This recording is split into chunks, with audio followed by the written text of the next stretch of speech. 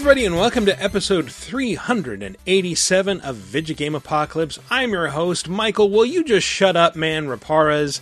Coming to you from the William Rush Memorial Studio of the Airwaves. Go to patreon.com/lasertime if you want to find out how it can be named for you. Who else is joining me? Dumbfounded by Michael's reference, Chris Antiste. I didn't expect that. You were planning to use it yourself, weren't you? I wish I had. And Master Debater and Cunning Linguist, Matthew Allen. Who was that? Was that Obama or Dracula? That was Bernie. That was my Bernie. Oh, I see. It's like it's halfway to Foghorn Leghorn, but I'm a Master Debater, Chris. I'm a Master Debater. A bit of Rodney Dangerfield thrown in. No respect, I tell you. Oh, this best economy ever, I tell you. Get no respect. The press hates me. It's just the three of us this week, because only we could take the spookiness of October, which it now is. Oh, it's the scariest month of the year. It's the only time I get to use this stupid accent. Never caught on, but I call it Spooptober. Spooptober, as far as content goes. Spooptober. It's Spooptober. It's the month-long run-up to Halloween that everybody celebrates and loves. So all this month we'll be having horror game-themed shows, and to start with, we're going to be talking about that we keep going back to over and over again, zombie games.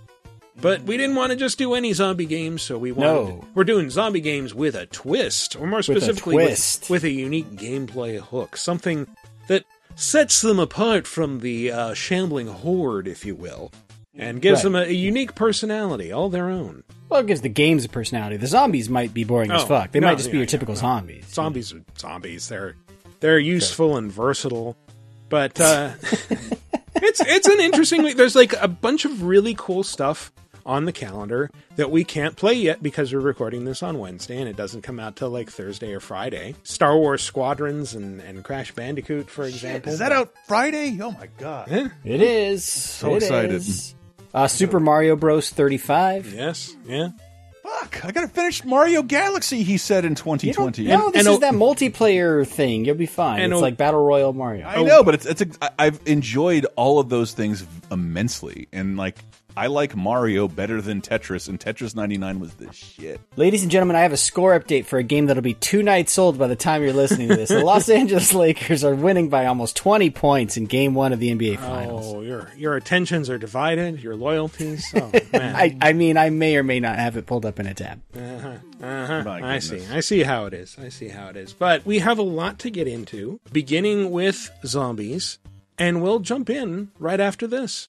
Do you like Vidjagame Apocalypse and 30-2010? Well, the LaserTime Patreon has figured out a way to combine the two. Over at patreon.com/lasertime, we've taken a month's worth of 30-2010's games from 30, 20, and 10 years ago and grabbed the hosts, Michael Raparas and Matthew Allen, from Vidjagame Apocalypse. And with our combined 3 decades plus in the games industry, we found a great way to take a deep dive into the biggest gaming anniversaries of the month. Here's a recent sample.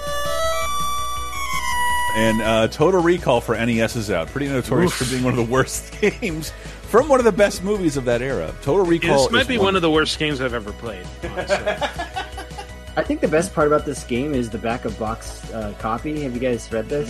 No. Okay, get ready for lots of parentheticals. You are Quaid, aren't you? You have a good job.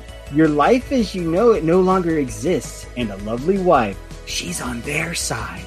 You're about to take a dream vacation to Mars. They're trying to kill you. It should be fun. Deadly secrets are being unlocked by your mind implant.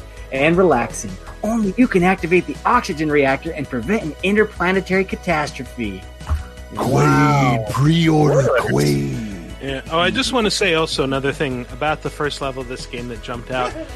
Within your first few steps is a cinema that you can go into. And in this cinema, you see the credits for Total Recall the game, which I cannot believe you people wanted to put your names on this, much less that you put them so close to the beginning.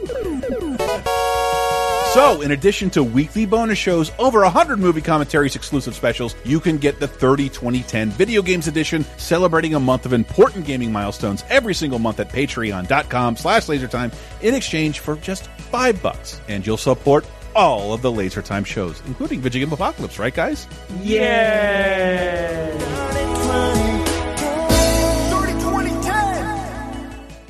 And welcome back to our top 5, where we're going to be talking about Now, what? wait a minute, Michael. If Matt gets to interrupt things with an update, I have an update for Okay. everyone. Yes. All right. Yes. Yes. You guys out there looking for a PS5? Yeah. I know a lot of people are, so I have a little update for you. The priciest eBay listing right now is going for almost $500,000 for a PS5. But to be fair, it is the disc version. It's the what version? I thought it was. It's the disc version. Oh, Okay. I thought it was one of those solid gold versions that they talked about right before the real pre-orders came out. Good Lord, a 1,000% markup. $455,000. $599.95. I don't know how this guy worked this out. How did you work out this markup? And it's for something he doesn't even have yet. He's just secured a pre-order. That's what it's Sure. like a picture of a picture. It is a picture of the line at online at Best Buy. Ladies and gentlemen, the stock market right there. That is how it works. You're buying futures on things you do not have in hand. Please tell me more why this one is worth. It might come with headphones. We don't know yet. Yeah, well, it might just be one of those things where he's like, maybe someone will pay it. Maybe someone out there will turn their nose up at one of the other scalpers that aren't charging 1,000 times the manufacturer's suggested retail price. Right. Maybe Veruca Salt has a grandchild. Yes. And Maybe I some want that Saudi, one, Daddy, because it's the most expensive. maybe some Saudi prince will get really drunk and just a little impulse buy. You know what I mean? It's like, yeah, hey, I want a PS5. Bought it just because he can. Like, how do you even sell shit on eBay for $500,000? Like, you have to be approved. what is their cut? Yeah. Holy shit. The devil's cut is their cut. Chris. You'll also be like, on the bright side, it benefits charity. 10% of this will go to the Ronald McDonald House. 10%. Oh, thank God. Yeah.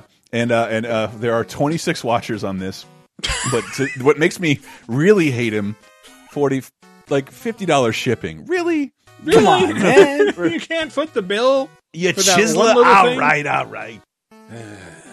No, I gotta preserve every cent of this ill-gotten fortune. Or, what do you want me to do? Charge the Ronald McDonald House 10% of your shipping costs? Come on.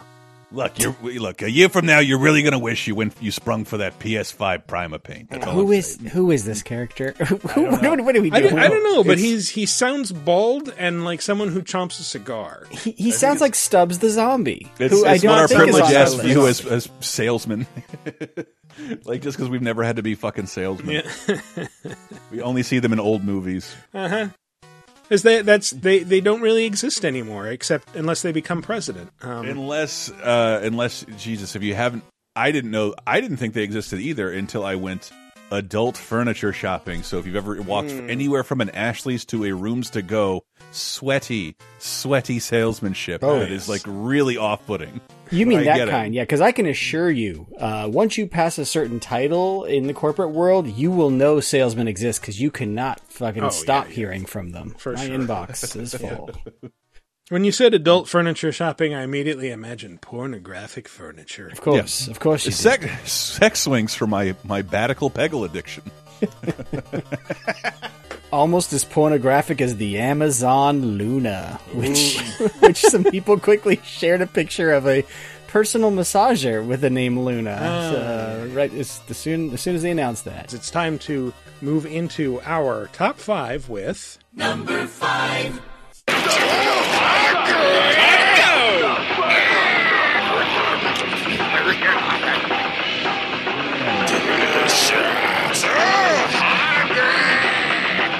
I can't believe how distinctive those sounds were for a game I don't love and haven't played a ton of. You've had more positive things about this to say than I think pretty much anybody. My lady's been playing it, so I've Really? been watching 4 a lot. Oh, yeah. wow. Up until it disappeared from Game Pass, and I learned the hard way about what our tacit deal is with ownership and with the Game Pass system. Oh yeah. It is not yours. No, it is not. Your save file stays there, and they'd gladly charge you for the thing they just had on their service. But Dead Dead Rising. Rising. It's one of those games that I don't hate. I've just always No, it's not Dead told Rising. myself I'd go back and... Oh, what is it? Dead Hungry. No, Dead Hungry. My bad. He's Sorry, hungry. it's Dead Hungry. Dead Hungry is a game I really like. Yes. It is...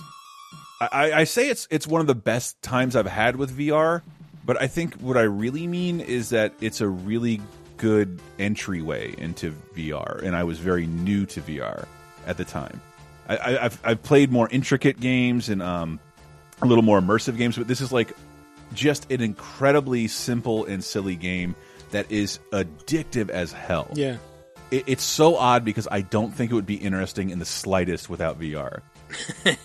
It wouldn't be the same for sure, but I think I actually like this was one of the first VR games that got really sweaty playing because it makes you move so quickly. Because so Dead Hungry by our friends at Q Games, and full disclosure, they did give us I think a couple free copies of this when it came out. We streamed it, and I don't know how. Did you let us borrow your PSVR somehow? Maybe I forget. I feel so old. I'm mystified. We played it for days in the old Laser Time studio because it was fun. Yeah, it was hugely fun. It's still fun.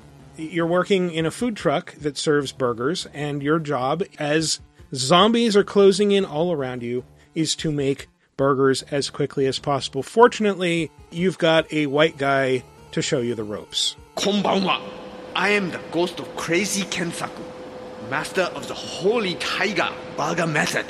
I will now teach you the ways of our art. Yes. First, grab the burger meat with authority. And I say white guy because the character is also white, so it's like, well, that's sort of a racist accent, but it's clearly a white guy, so... In a Japanese studio, do whatever you yeah, want. Exactly, all your racism is fine. Yeah. but you get training from Crazy Kensaku on how to make burgers as quickly as possible so that you can feed the hordes as they close in from, well, really just one side. They just kind of come up to your service window and stand there screaming until you throw burgers at them, and then they eat the burgers. And if you manage to satisfy their hunger, they will become human again. I'm back! And then they run off. Yeah, it's a kind of an age-old video game trope, like starting all the way back with like, well, not so much Burger Time, is more like Root Beer Tapper, where you're just frantically trying to serve patrons as they like games like Cook Serve Delicious would be a good example, you know. Or there's a ton of mobile games that are this model of like customers come at you as quickly as possible. You have to try to prepare their dishes, but also like as it scales in difficulty, you have to kind of multitask and be like, well, I have to be heating up this thing over here while I'm doing drinks over here, and it's just an exercise in like frantically trying to manage multiple things at once. Did you see that awful movie, The Founder? It's great, yeah, but it's terrible. And with Michael Keaton? Sure. Yeah, and they show you like the Nick Offerman portion where they show you with the actual McDonald's guys how they revolutionized the business of making food fast is by streamlining the process to where people weren't walking back and forth, and that there was basically this assembly line where the burger was created instead of just a giant mess of cooks. Right. Yeah, they minimize like the number of steps that the people in the kitchen would need to take between things and all that. Yeah. To shorten every single process of how to cook, and even inventing. And just say, because that's how we thought of it. Me and my ex we love to play Overcooked because it's a pretty good multiplayer experience. And that it's very similar to Dead Hungry. I did it a disservice saying it wouldn't be really very interesting outside of VR, but it also would be impossible. Because whereas Overcooked, you're this character running around a kitchen, here you are standing in a single spot and managing all kinds of incredibly ridiculous utensils and ingredients. And it is all about being in one spot and moving around frantically.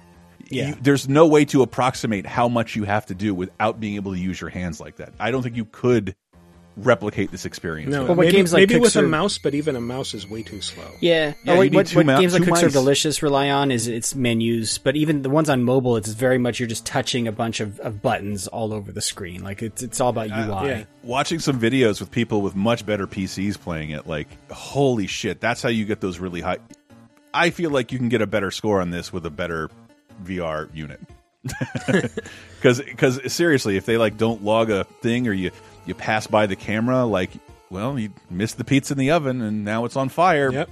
You're gonna have to start when you run out. If you can't, and if you're desperate and can't make the zombies food, and you're kind of, I think some things require certain foods, but otherwise, You just basically are trying to make the biggest burger to hurt this guy the most, slash help him.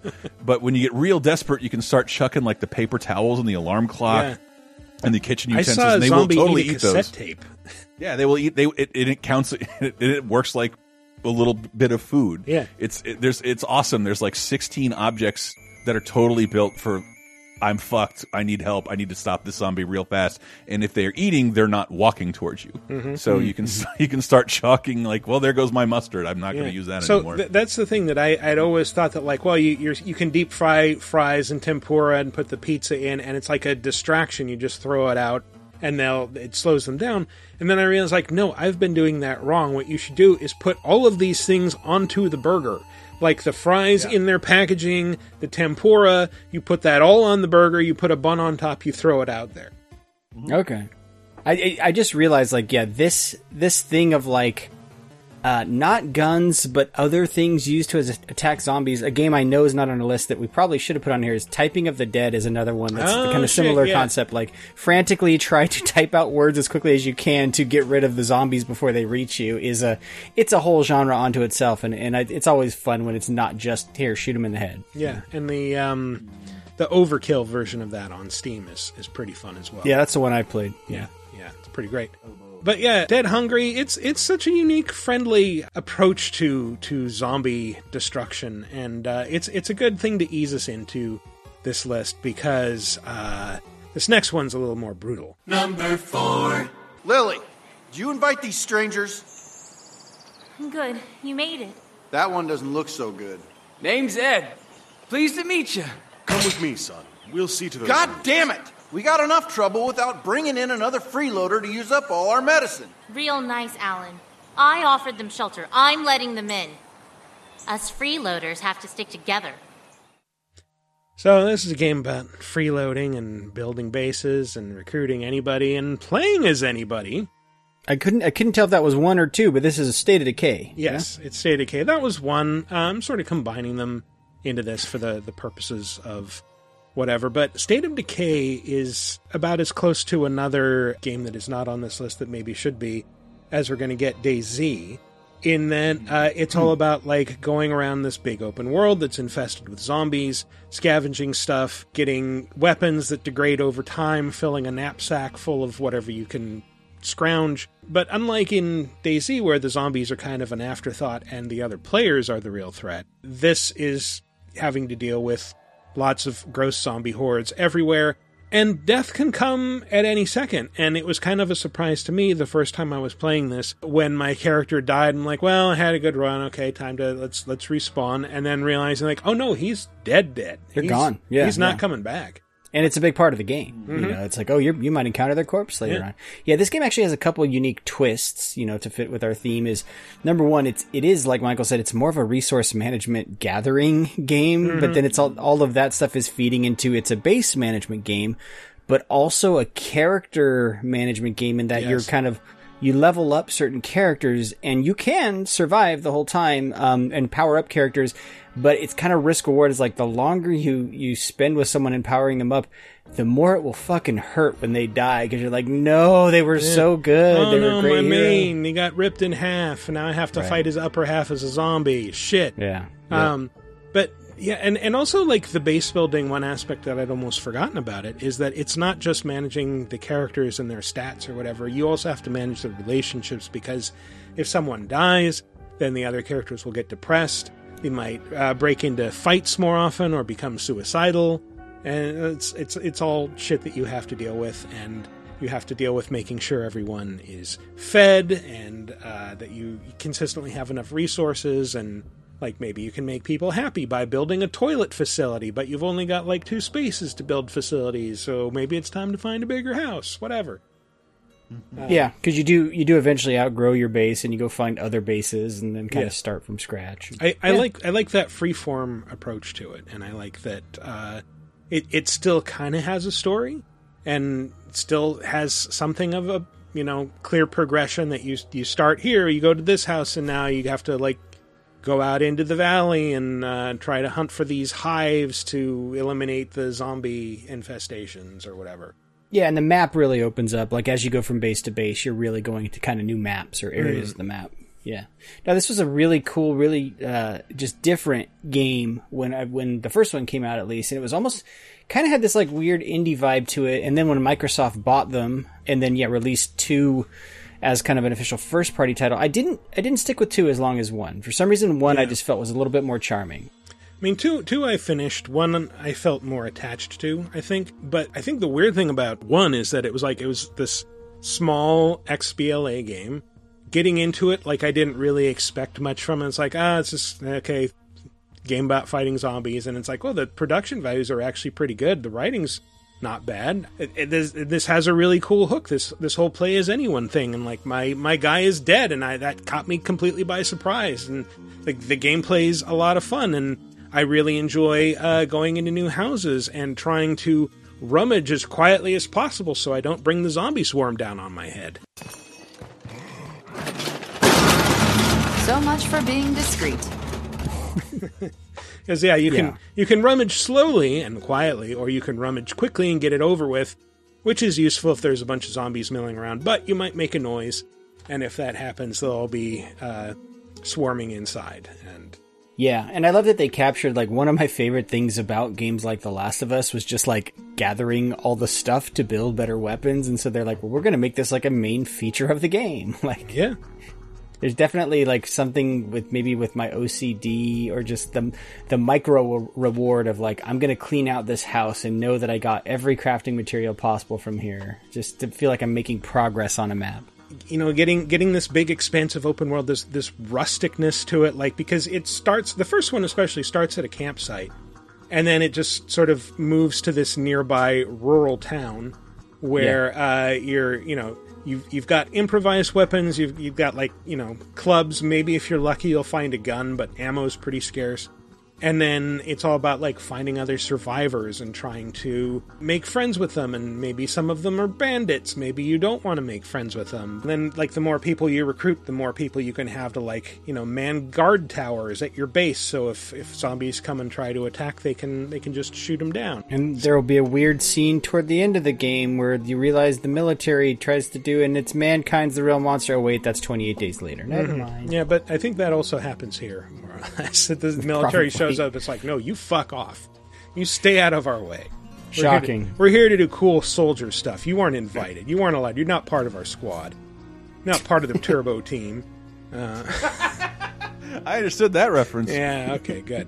Glad we got you back on team. board. They'll make a little toilet with a little hole that only farts can go through. Fart. Here's the sound of some cool zombie combat.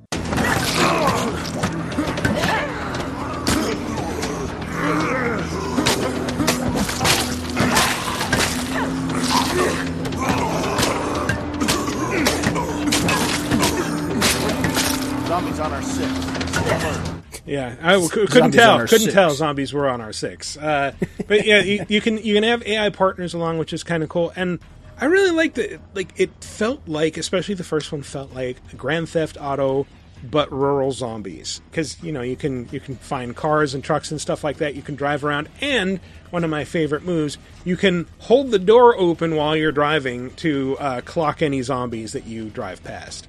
Oh, yeah. Using the cars as weapons became a big help in that game later. Yeah. But I think the cars even have durability, right? Where after a while, it would just break the car down. Yeah. They can get pretty fucked up. If you don't like games where weapons have durability, don't fuck with this game, because you will be stressed out the entire time. It does, like, you always want to keep a few on hand, but it does get a little annoying. But yeah, State of Decay, let's move along to Number 3.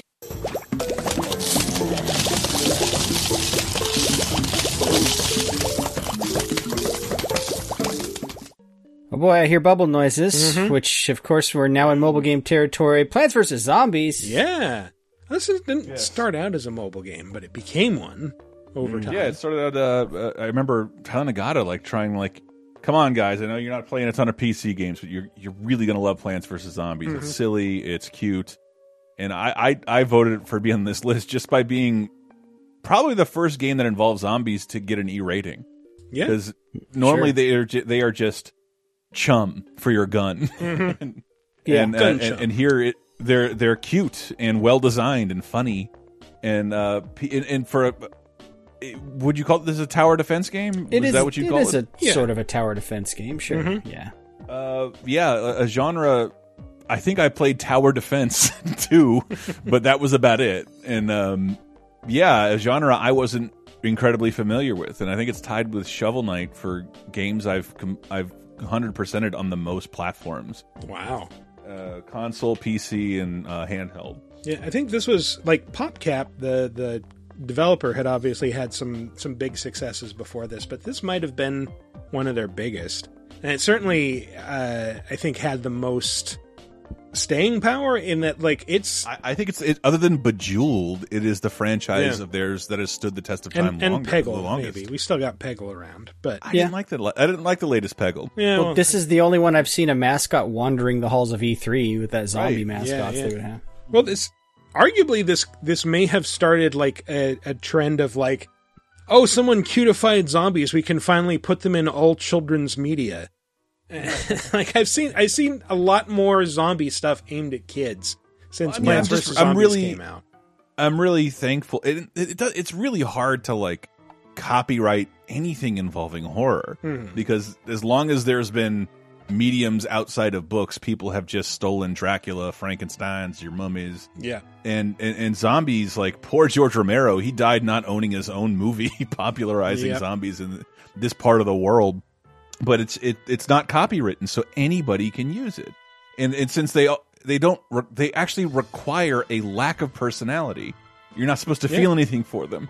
So I think a lot of people got real comfortable, like, yeah, we could like make up a story why Russia's killing all these people, and you just have to fire your gun in the face of your fellow human beings, or they're just zombies and it's fun because we all hate zombies. They don't have families.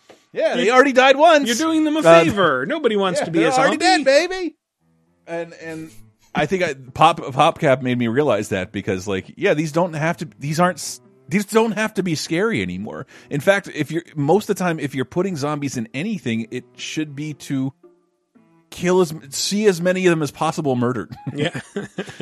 I mean, to this day, every piece of zombie media that I consume, though, I always in the back of my mind go, what if they found the cure and it was like an instantaneous, miraculous cure? And so you had people mid-zombie slaughter, like waking up and going, Jesus, my fucking arm is off! You know, just like realizing they're a zombie. Like, yeah, I just, Matt, I wouldn't want you to live like that. I would kill you again. Right.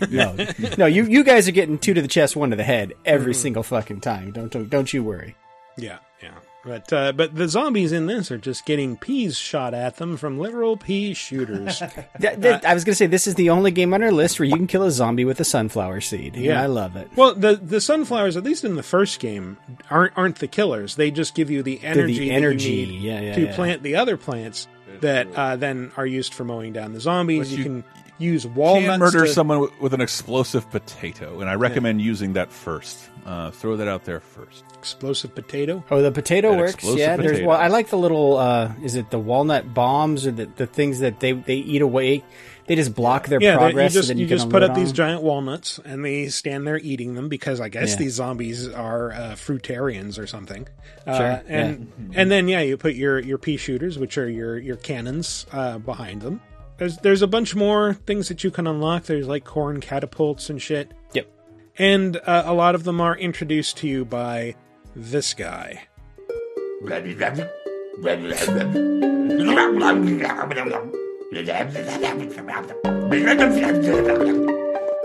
Crazy Dave is an incoherent hobo with a pot on his head, and he instructs you in the ways of zombie combat. He's been a fixture in the series up until at least Plants vs. Zombies Garden Warfare 2, the team-based shooter that came out a few years ago. Can we talk about how weird it was that was the direction the series went in? Like, just hard left turn. It is a nightmare scenario of what happens when a company like EA swallows a company like PopCap. Right. Oh, these adorable little indie touch-based games. Fuck you. You make first-person shooters now. And they did, and it seemed cynical, and it was like our worst nightmares coming. Like, that game rules. Yeah, it is a fun game. Perfectly fine. It was a fun one of those, for sure.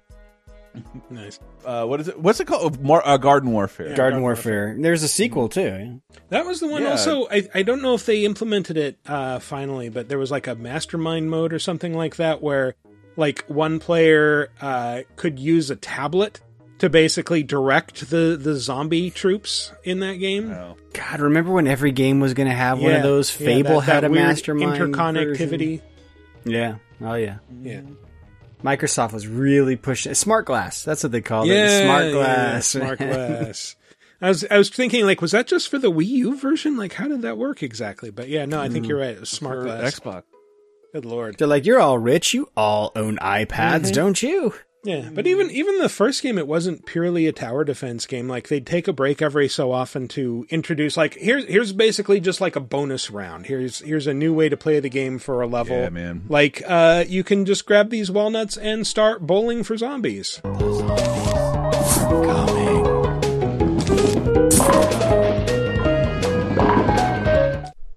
Sure. That music, man. Holy shit. I've played so much of this. I think there was 3 months of my life that was so much better, and another stat I'll use instead, I think it's might be what I played on Vita the most.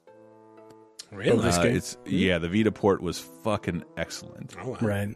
With tap shit and the D-pad. It was really good port. Do you guys remember what happened with 2? With like the first big official sequel, like how it was like mobile game with monetization and all kinds of shit. And it was just so disappointing because the first game was just like, yeah, it's a couple bucks, but buy it and you're going to get about 20 hours of entertainment. The second game was like fucking hard wall. Give me your money or get the fuck out or I will shoot you with this pea shooter. Boo. Boo earns. And also the saga of the Michael Jackson zombie. Oh yeah. God, yeah. Forgot about that. Did somebody threaten a lawsuit or something like that? It's just one of the most cute and innocuous things to have like a forced removal from a game. No. And the irony of the Michael Jackson estate suing a game about zombies over the zombie corpse of their zombie dead relative. Yeah. How much money did you pay George Romero for Thriller, buddy? Nothing? Right. Okay. Yeah. Okay. Funny then. Yeah, all right, you fucking jerk. But he was already dead at that point, wasn't he? And we were all better off for it. 1,000 little boy butts now safe. I don't remember when Plants vs. Zombie even came out, but whatever. Like 2009, 2010, something like that. Michael Jackson died in 2009, right? So around the same time. He will live on in your hearts forever. Let's talk about the next entry. Yeah, let's do. Number 2. Making good progress here. Ain't seen anything like this before. Jesus, don't let that stop you from smearing it all over yourself. They're changing. God damn it, Bill! Oh, it stinks!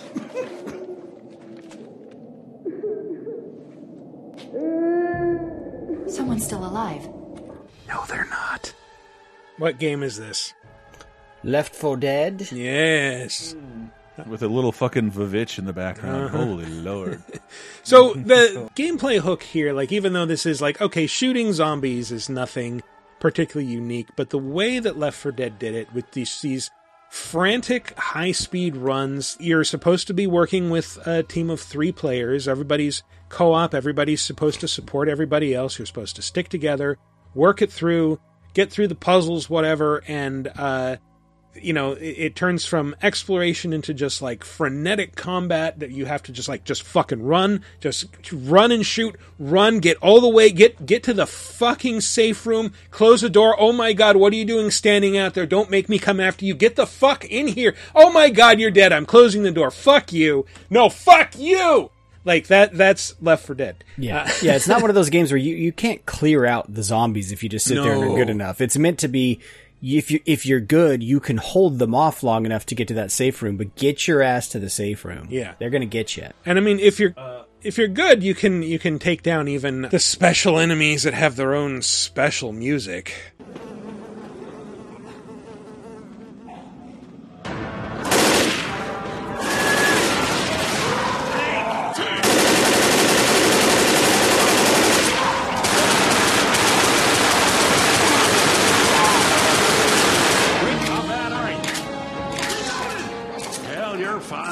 That sounds like the kind of like background noise that they would be playing in a TV show when a kid's supposed to be playing a video game and their parent comes in to talk to them. Like, it's just like the most video game ass sounding sounds ever. Just lots of gunfire.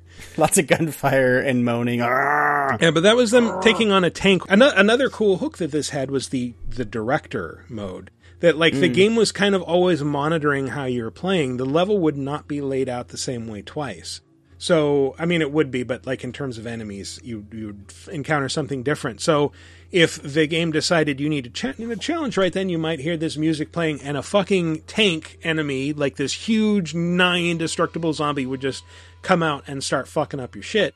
And you'd have to unload with everything you had. And that was cool, but also in addition to the unpredictability of the director, you could play with other players on the opposing team as the special zombie. So you had like the smokers, which could like use their tongues to grab you from a distance and incapacitate you. There were was it the hunters? Those like hoodie guys that came and just ripped you up with their claws.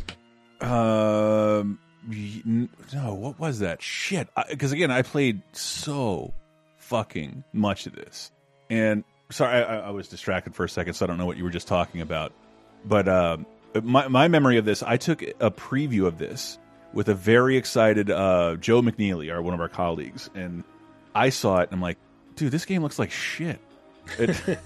Well, it was like running on the Half-Life 2 Source engine, so like the graphics were a little outdated even for the time. And I walked out of the room, and he's like, "Dude, I really think this is going to be good." And I didn't see the coolest thing about it. You may think zombies in video games have been running forever, but A, they have not, and B, what this game did is sort of what.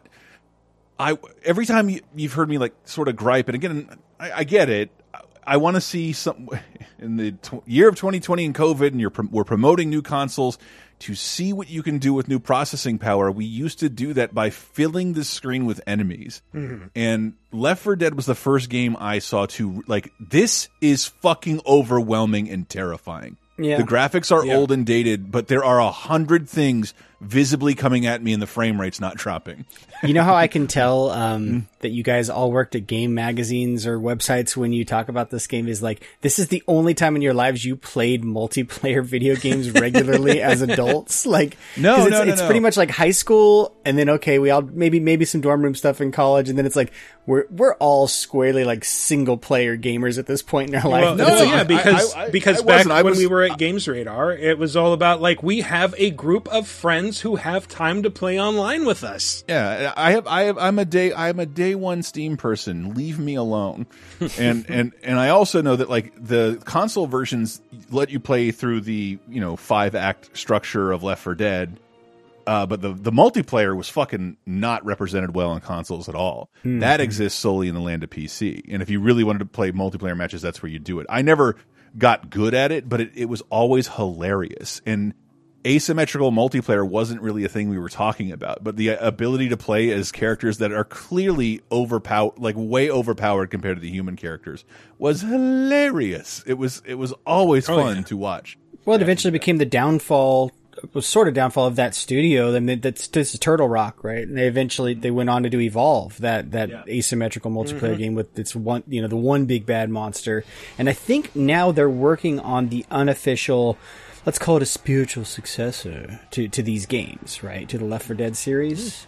And I mean, there are games that are sort of like Left 4 Dead now, but the ones that I've played, it's like, it's not quite the same vibe. Like, Warhammer Vermintide, I've heard. I haven't actually played that one. I've heard it compared positively to Left 4 Dead before.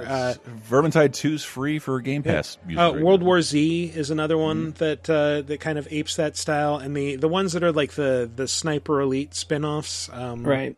Oh yeah. All of which I hear are very good. I just haven't gotten around to them. The one I'm thinking of, and it's going to be good because it's got a 4 in the title, Back 4 Blood, with the number 4, just like Left 4 Dead. So we're good. It'll be fine. Nice. Yeah. And that's Turtle Rock. Left 4 Dead 1 and 2 offered me, weirdly, like, I think, over 2 years of fun. Like, an insane amount of fun. And when I got it on, rebought it on PC, people have made so much clever shit. Like, I think the game's like $5 all the time. Like, it is one of the most fun things you can possibly do. To you and your friends, hey, why don't we just go on a run? We'll all turn into dinosaurs and beat zombies to death with electric guitars.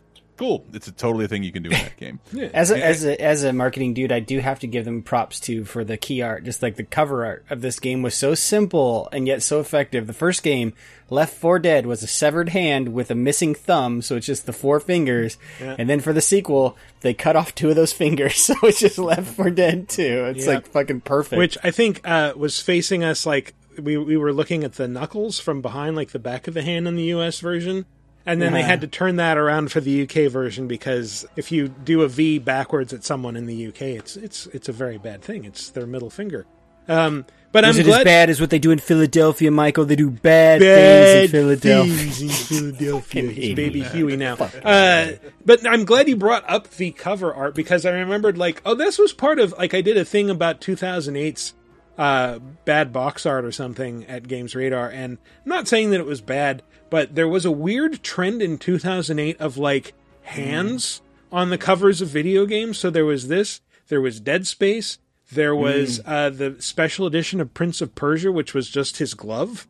I think, weren't they all ripping on Saw? Because didn't Saw also do the severed finger thing? Possibly. I mean, you know, they weren't all, like, severed fingers necessarily. Dead Space was like a severed hand floating in space. Well, they can't all be severed fingers, Michael. It's, you know, you can't. Yeah, I know. I remember seeing this on billboards around the city, though. Like, just like, especially for the sequel, I'm like, Jesus, it's this big where you got severed hands on billboards or buses. On it's buses. Not a real severed hand. Yeah, it was at one time, and now it's reanimated. And like I said, when that person gets cured, they're gonna miss that hand, and they're gonna freak the fuck out. Where's my hand? But anyway, to finish the cover anecdote, I got Tyler Wilde to draw a comic that was like. This art director coming over to an artist and it's like, oh, what are you doing for this cover? And it's just the artist sitting there tracing around his own hand. It's like, stop digging, man, you've hit gold. Speaking of good marketing, I just pulled the koozie off my beer and I'm drinking Miller High Life, audience. I don't know why this is something you'd brag about. But it is delicious. The best of the bad beers. It's Michael, delicious. It's the champagne of beers, and that's what I was about to point out. Is that not only do they give themselves a title, High Life, they give themselves right there on the bottle the champagne of beers. Just okay. It's no banquet beer, and it's only because it's brewed in the Champagne region of France. Right. That's you can't put that on the bottle if it's not, Michael. It's true. It's true. It has to be made with the special grapes. The Millers from the Champagne region. Ah, yes, we know them. The Champagne I don't know how. Pierre and Michel Miller. Anyway. But yeah, Left 4 Dead. God, I really did love this game, and I never really played Left 4 Dead 2, but I remember hearing Chris, you, and Brett just going nuts for a character named Ellis in it, who was generally pretty entertaining whenever his mouth was open. Man, all this mud reminds me of my friend Keith. Yeah, he was going to build a shack once to live in and all. And I know most people here, they build houses and they become shacks. But Keith, he was about jumping right to the shack stage. But he had no wood. So he got some mud and was making what we were all thinking was going to be these adobe bricks, you know, like when the people out west made bricks and shit. Well, he had mud and... We ain't got time for this, Ellis. They always interrupt his stories. God damn it. I know, we always want to hear the end, too. What happened? Just made a house out of mud and sticks. I wonder if some writer somewhere has all those endings, or if that was the joke. Like, we're not going to write any endings to any of Ellis's Just leave it open-ended. Who cares? Anyway, let's move along to our final entry. Number 1. Give me your gun. Come on. I'm the reason you just got hurt. Let me help. No, I can't let a civilian do that. That's against regulations. Yeah, well, I don't think they had zombie-infested malls in mind when they wrote those regulations, kid. You know how to use this? Kinda. I've covered wars, you know. There it is. God. I didn't realize how, like, bratty his voice sounded. Yeah. Like, I'm a photojournalist. This is Left 4 Dead. This is Left 4 Dead. We brought it up this earlier. This is Dead Rising. I'm sorry. God damn it. I'm reading my notes. This is Dead Rising. This is Dead Rising. This has a couple hooks we were talking about. But if this is the first one, did the second one also have the time thing? But the first one had both. So the main hook that is the whole series has had is the cool build your own weapons out of cool shit even you that find. was only starting in 2. So the first one, but the first one let you use anything you found as a weapon. Yes. So you could, you could just like grab a bat from a sporting goods store and thwack zombies with it. You could beam them with a ball that you found. You could throw like bottles of juice at them, I think. Or like a toy hammer from the toy store. Yeah, or like they had like a Mega Buster at a toy store and it just shot ping pong balls and it was complete ass and it didn't do anything. It was a waste of everyone's time, but it was there and it had its own animation. But the cool gimmick of the first one that a lot of people hated that actually I really came to appreciate was that weird time system of they would give you these timers like, okay, you just heard about this survivor over here. You got to go get them. Oh, but you also have this other thing you're supposed to be doing. You might need to choose. You might not be able to save everyone. And that was, I think, one of the most interesting things about it. And it was also something a lot of people really hated. Well, they didn't like that pressure. No, it was like, it basically gave you instant FOMO with the game. Yeah. Like, well, you're going to have to play this twice if you want to see everything at least. The idea that you couldn't do everything at once. And in fact, you had to level up your character to a certain point where when you started the new game, then you could get through everything quickly enough to do everything. But Right. That's right. That's what you cause you got to, it's almost like a roguelike, you know, it's like, you've got this persistence. Your character is a high enough level. Now you can go do some cool shit. I mean, the challenges don't change, but it is all about like, you will fail. And you will get to the point eventually where you can conquer all this stuff. And you will get to the point where Frank West doesn't even need weapons anymore. He can just suplex zombies or punch them in the stomach and rip their guts out. Like, a lot of wrestling moves in this game. Yeah. A lot of wrestling moves. I was watching friend of the show Greg Moore play this on stream at Lacquerware just not too long ago. Ladies and guest this week. The game, looks-wise, has aged so poorly. The first one, I'm talking. Yeah. But we just kept laughing about, like, the little things, like there is a Mega Man branded watch in the game that's Frank's watch, but, like, there's nothing Mega Man about it other than the fact that it says Mega Man on it. Like, it doesn't even look like Mega Man. It's just some weird, like, someone at Capcom was just like, well, you got to brand it with something of ours. Well, fuck, it's the Mega Man watch. Like, it's the weirdest shit, dude. Like, because that's the other thing. It was full of Capcom references, like self-references to Capcom shit. Like the little. Well, I think, you know, having worked there, I think that is the only Western studio they ever owned. So they're making a game in a completely different territory, and everything requires, I assure you, 900,000 layers of approvals. Yes. From Japan to Europe to America, and I can't remember how that shook out. Like, were they bought like right after this, the studio or beforehand? Oh, I don't remember. Yeah, whatever. It's like it's the Capcom I love to remember. Like they were so quick to the market with a new type of game that took advantage of next gen technology, and even a shaky game with a weird premise ends up becoming for gamers a household name. Because of how early it hit that console. And it is incredibly charming, even though, again, not one of my favorite things. Every Dead Rising improved on the first one, in my opinion, although I do love Frank West. Yeah. I felt like 3 lost its way a little bit. 3 I remember being bored during a little bit. Yeah, it was an Xbox One launch title, so it was a little shaky. Well, 4 I was just playing, and it's like, this is awesome. Yeah. And my girl was playing it a few months ago, and it's set at Christmas, and it's just all cheesy Christmas music. Yeah. It makes me so fucking happy. 4's great. 4 is just so wonderfully stupid. And it's just like, we know, okay, you just want an open world, no restrictions, just do whatever the fuck you want. Create crazy weapons and just go nuts. Yeah. Well, the other thing we were talking about, like enemies all over the screen in Left 4 Dead, this game, talk about fucking enemies on the screen, especially like in 3 and 4 when you could really, you know, it had like the power of what is now current gen, is like these are basically zombie Muso games. You know, there's hundreds of zombies that you're just literally you're mowing over enemy after enemy after enemy. And there's sometimes not much strategy to it. I think you can actually get a lawnmower and start running zombies over like Dead Alive. Yeah, no, it's just like, it's not like, oh yeah, it's frantic, like crazy action, like they're all attacking you. It's more just like, well, you're kind of like in this sea of zombies that your weapon is just cutting paths through, and it feels really satisfying. Yeah.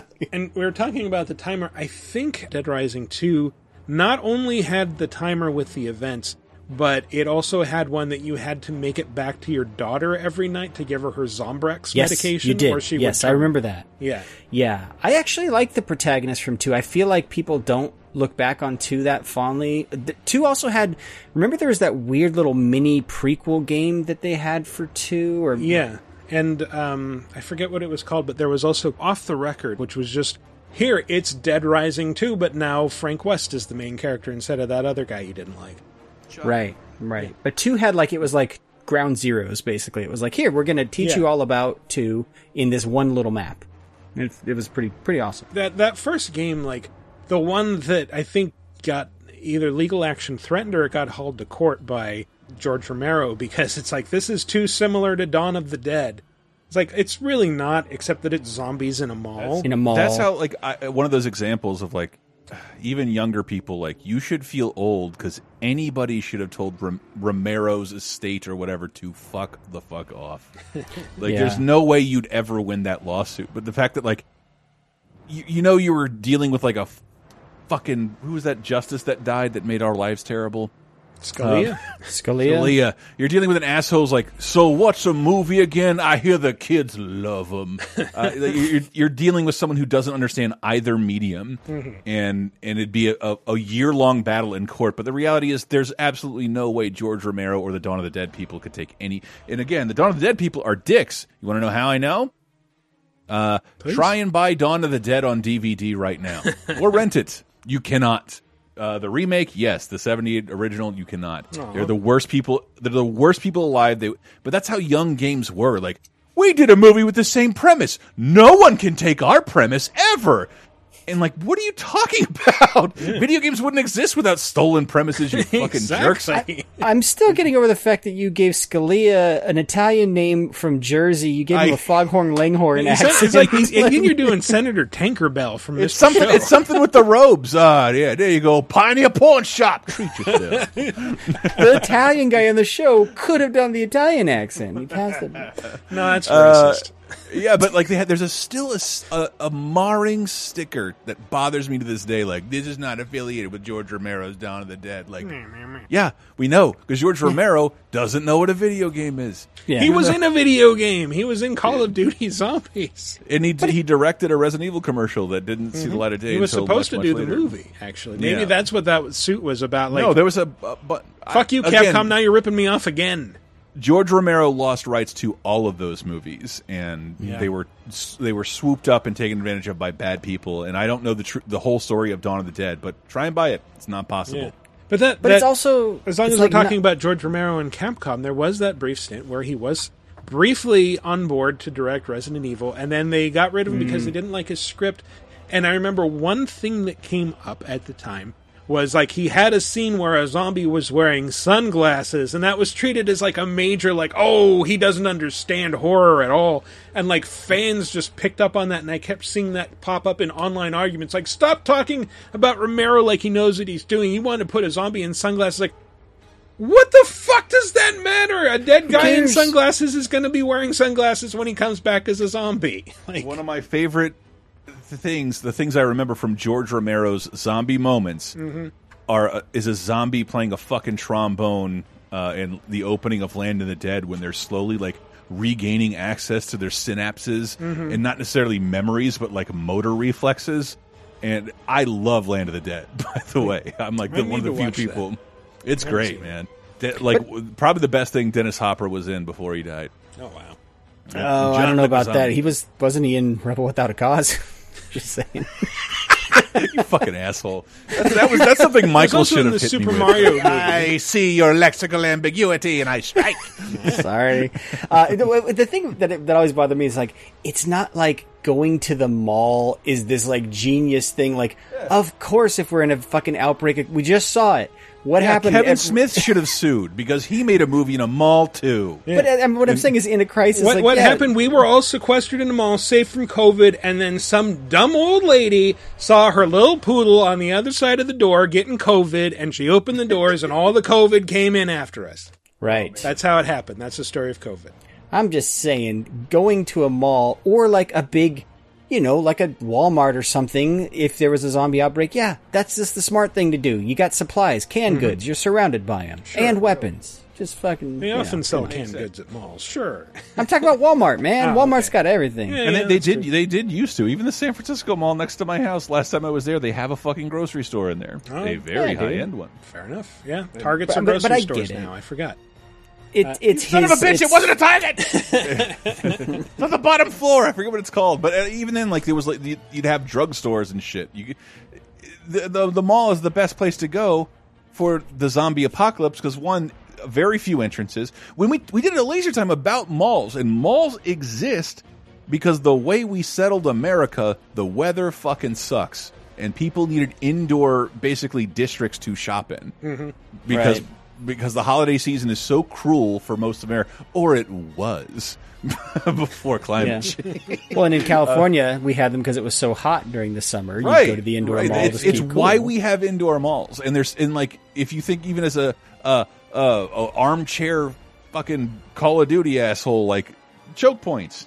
There's a ton of choke points in a mall, and even then, for the zombie apocalypse, you can literally pick your bedroom on what store you like the most. Obviously, I'm going to sit in the Spencer's Gifts and drink Kool-Aid out of shot glasses with titties on them. Speaking of malls, I guess it was like the 25th anniversary of the Sony Metreon, which a very, very local reference here, folks. But people kept recently online were sharing all these photos of the PlayStation store in that place, and it made me feel really old because one of my college buddies was one of the managers of the Metreon when it first opened. So I remember he brought us around. He goes, check it out, man. We got this whole level is just a playground modeled after where the wild things are. The Metreon when it first opened was fucking insane, dude. Yeah, the first couple, they would have giant Sony premieres there. I remember the God of War chariot crashing as Kratos literally rode up to the curb. Oh yeah. But they had 2 floors of skill crane games, which I'm a huge fan of. Yeah. And then it became more and more a regular old mall, and I'm like, it's lost all the cool charm. It's just restaurants. It's a gastro mall now. Yeah, it's a movie theater and a Target. That's what it is. It's the same thing every mall is. When it was in Jet Li's Rise to Honor as a level. That's right. Really? Yep. Set in the Metreon. The Trans Synergy.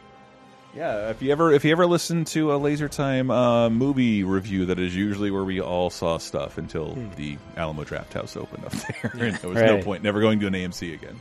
I feel like I should play another one of these sounds that I grabbed. So here you are trying to shepherd survivors through a mob of zombies. Come on!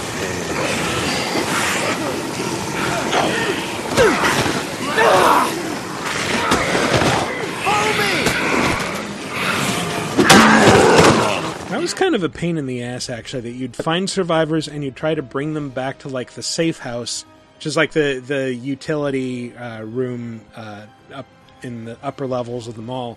Yeah. And they would always, just you'd run into a zombie horde and they'd get caught up fighting 5 zombies at a time. Come on. I was going to say that part of the game has not aged well. No. Watching Greg play it, it's for the time even, the pathfinding on that AI and the combat was really just annoying. And now to look at it, you're no, I would never fucking do this. Get the fuck out. Yeah. And there are, things even once you get them back there, you're not home free because if you don't keep them supplied with whatever they want, they'll leave and then they'll presumably die somewhere else in the mall. And oh, I failed. I won't get 100% survivors, whatever. Wah, wah. And I just was watching my girl play it, and it's I wish I could have written somebody in the company if I cared enough. But just the time limit thing was always irritating to me. And I walk upstairs after a 9-hour VGA recording session, and I look at my girl and she's still playing Dead Rising 4, and I'm like, did you not move at all? She's like, shut up, don't tell me how to play. Yeah. And I'm like, I wish I would have recorded that. So while I worked at the company and sent it to them, You don't. This is a sandbox, and you have so many fun things to do. Putting a time limit on how people can use them is almost a little cruel. Yeah, a little counterintuitive.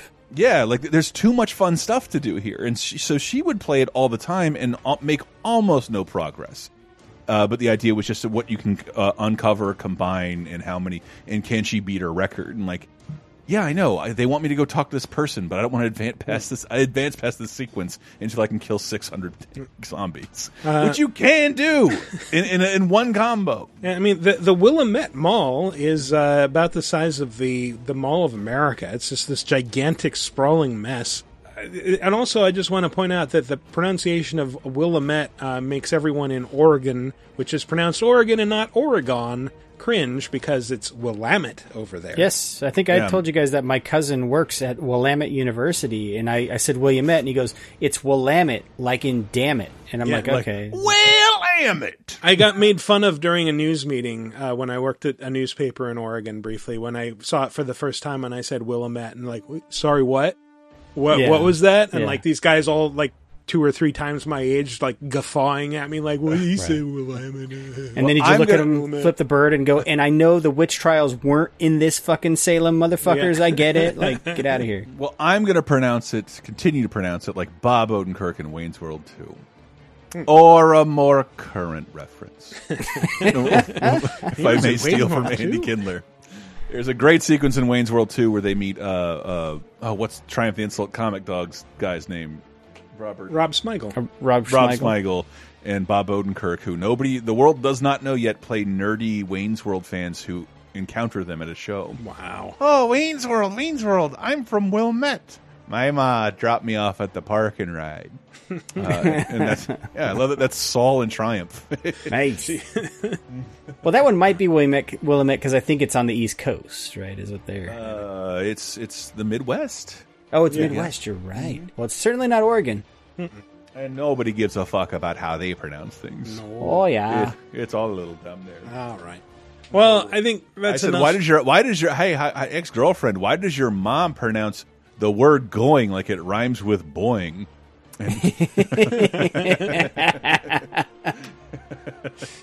Damn, that's deep.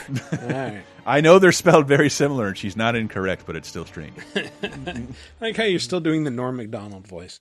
Yeah, you know, it's Hitler. Take that guy down a peg. Yeah, you know, it makes me wonder why you say something like that. It's probably because you're gay. I was going to say, I might as well give you this. I'll lob the softball. We were talking about Michael Jackson earlier, Norm. Michael Jackson. I lost it, but I had the impression. Okay, God damn it! What did you call him? Michael Jackson was accused of sexual misconduct with a woman he worked with on his 2005 tour. We all know this information is completely unfounded because Michael Jackson is a gay pedophile.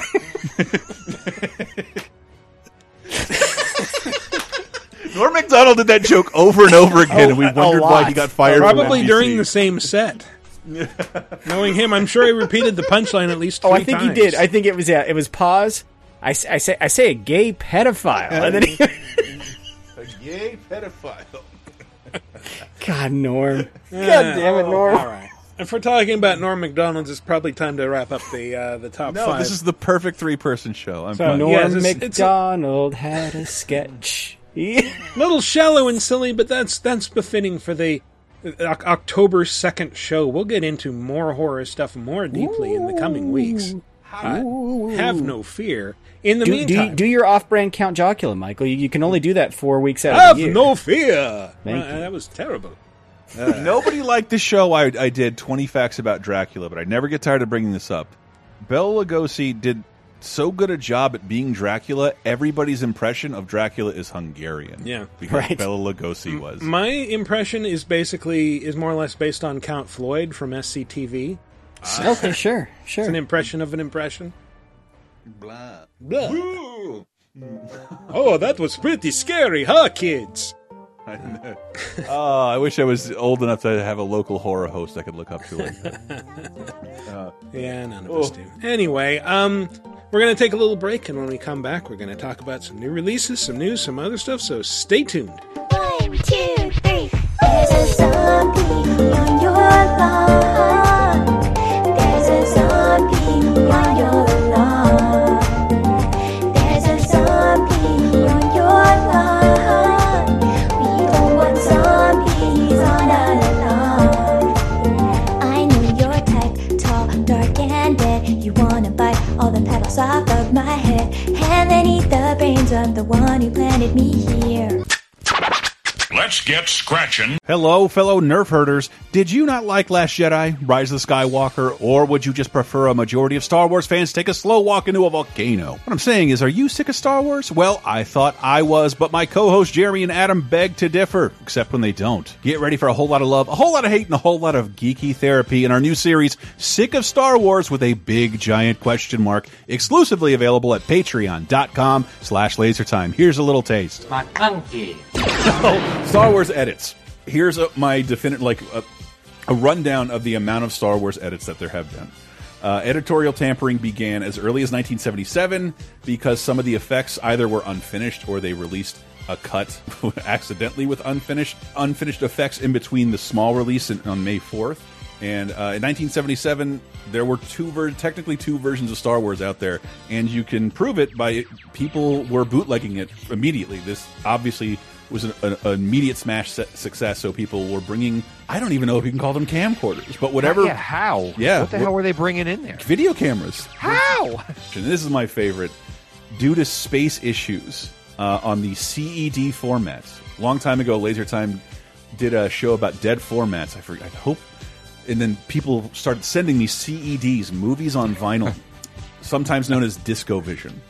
Oh my God! What? Yeah, I think Kevin's got. If you at Cap City, our friend Kevin, he's got one for Friday the 13th. I have Pinocchio and Emmett Otter on CET, and for some reason, Any Which Way But Loose. I don't know who sent me that, but thank you. But the CED, like obviously shitty technology. Otherwise, we would know something about it. To fit on the file format, it had to speed the movie up 3%, shaving 3 minutes off of Star Wars runtime. 3%? 3% over. That's actually a lot.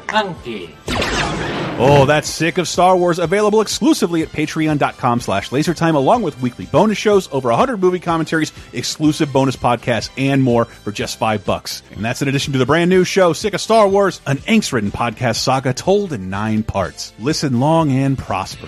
This is so wizarding.